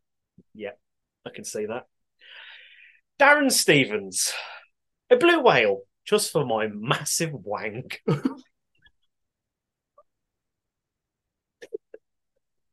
Oh, fuck's sake. That's your dad, that is. Yes, it is. Sorry, guys. To everyone listening to this, I apologise. Gemma Williams, I'd like to be a bear. You get to sleep for 6 months of the year, and I could do with that. And plus, there'd be a bear, so rah. Isn't it a day? It is a day, but still, just sleep for the whole day. Fuck it, why not? Lizzie Edwards, a kangaroo, so I could knock some people out. There's some serious aggression going on. That is genius. It is pretty genius. Becky Westwood, I'd be an owl, so I could sleep all day and just have a fly around. Yeah. I'm quite surprised she didn't say an octopus, to be honest. Claire Jones, a T-Rex, so I could step on people that I don't like. So a lot of aggression. A lot of aggression. Is that an animal, though, Claire? I mean, it counts. It's a dinosaur. It's not an animal. Dinosaurs. Were they animals? I'm going to family fortunes your ass. Null and void, Jones. Nicola Babenza, I'd be one of my cats. Wilson, specifically, just so I could find out where the hell he goes to, because I have no idea. I do wonder where they go sometimes. I do wonder what their adventures are like. Put a GoPro on him. It's a genius idea. Someone put a GoPro on a cat. They'd probably leave it though. Probably take off and leave it somewhere. That cost 250 quid, that you bastard. Well, don't stick a fucking camera on my head then, human. Nina Bryan Hewitson. Similar. A cat, so I could sleep all day and no one would bother me. Nice. Yeah, I like it. Richie Rich. I would be the penguin from Wallace and Gromit because it's evil. How the fuck they made plasticine look that evil? It's nuts. Unbelievable. It's just impressive skill. And last but not least, it's Mr. Mally Malpass. He says, do I get to keep my consciousness within the animal, and am I in the animal's natural environment? Because I'd love to be a tiger, but I'd either sit bored out of my gourd in a jungle or just get frustrated on my sofa because I can't use my phone with my massive deadly claws and paws. I don't think I'd get the full animal experience. Says, but if I get to have the full experience and remember it, then I'd definitely something of avian, an exotic parrot perhaps. I could experience flight, shout random shit at humans and feel really fucking pretty. Or I'd be Animal from the Muppets who could play the drums. I knew someone, and I think it was about 2 or 3 people said Animal from the Muppets. You all know what I meant. But what great answers. I really enjoyed that. A lot of pent-up aggression. I wasn't expecting so much aggression with this question. Yeah, it's this day and age, mate. I think it's all you should expect more than anything else. Pretty much, yeah. But thank you to everybody, bar my dad, who participated in that. I'm joking, of course. Thank you to everyone that participated in Jamie's challenge. It is graciously appreciated, as always, and we love it when everyone gets involved, so thank you so much. The new one is already out for next week, so please get involved.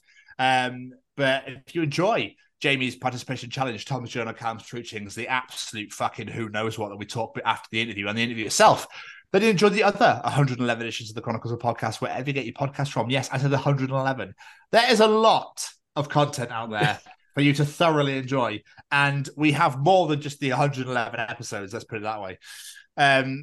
Spotify, Apple, Google, wherever you get your podcast from, would be great. Please leave a review. That'd be absolutely amazing. 5 stars, yeah?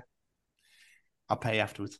But come on down to our YouTube as well, at the Chronicles of Podcast. Make sure you subscribe, hit that subscribe button, hit the bell to get notified when new videos are released, and comment to your heart's content. It would be graciously and lovingly appreciated.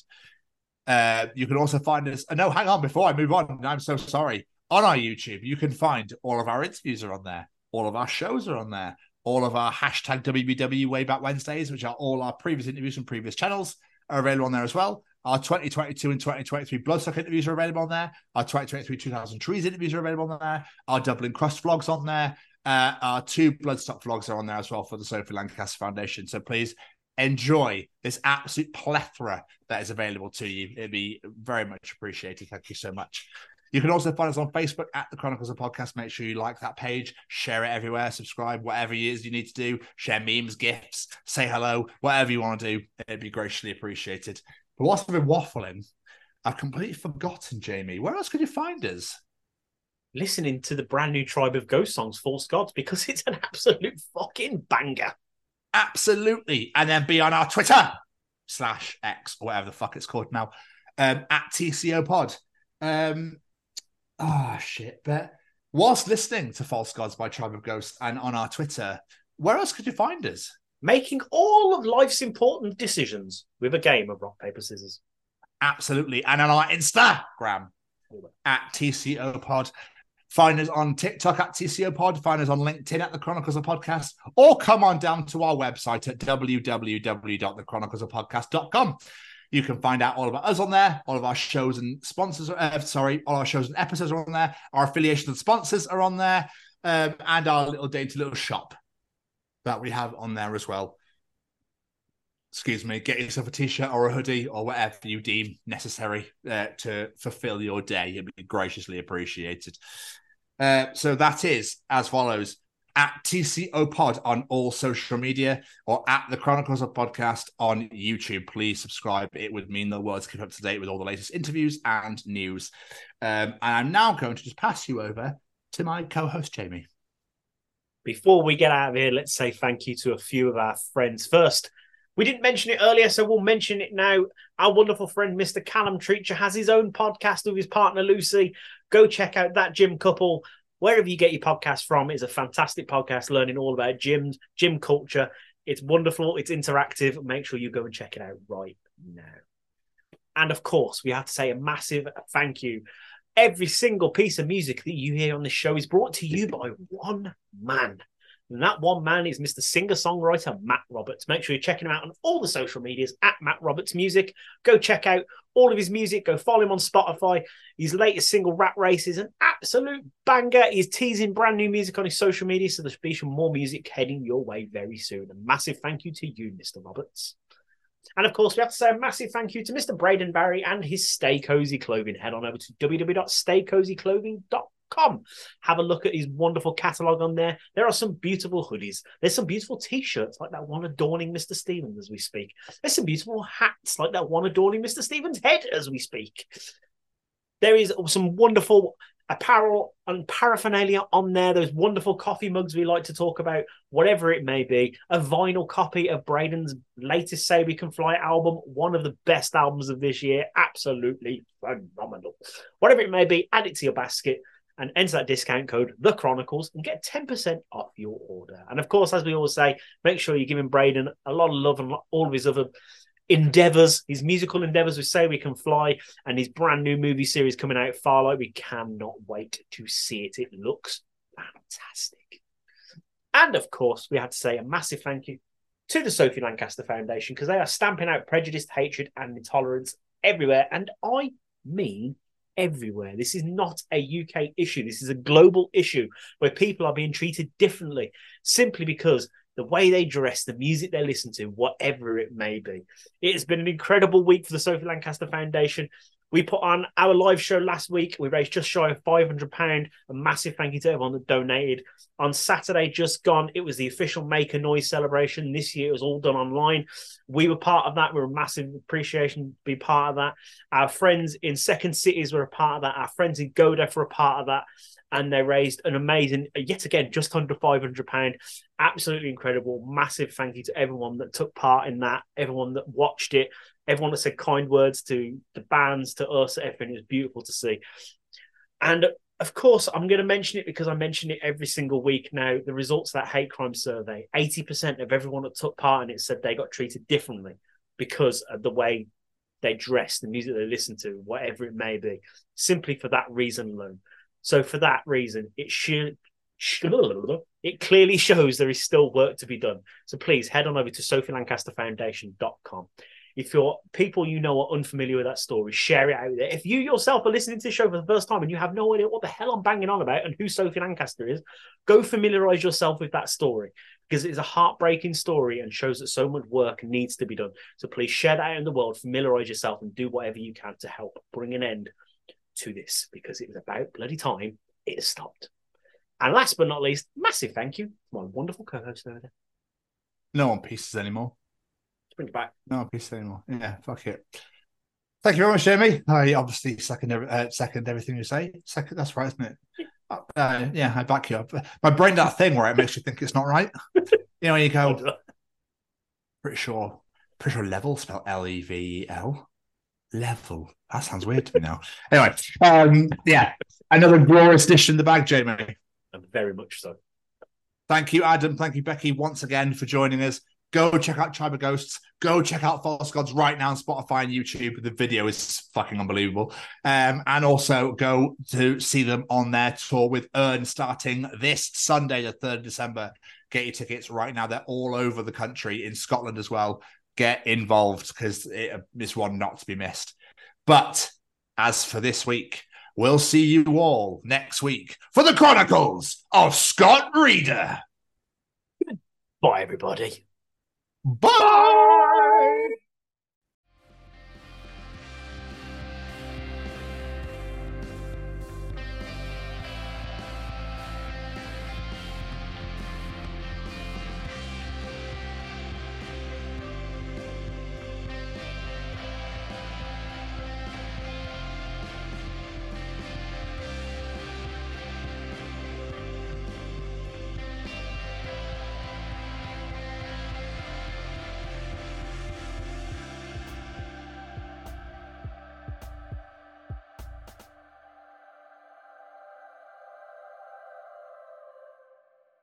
Yeah, Adam, shall we try and say something exactly at the same time and see if we can match up? Yeah, let's do it. Okay, right. Yeah. Okay, right. You ready? Yeah, let's go. Okay. Hi. Hey, we are Tribe of Ghosts. I'm and you.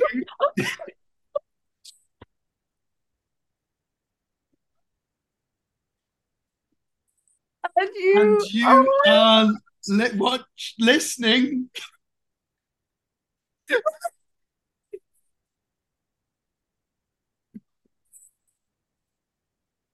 The Chronicles. Best intro ever.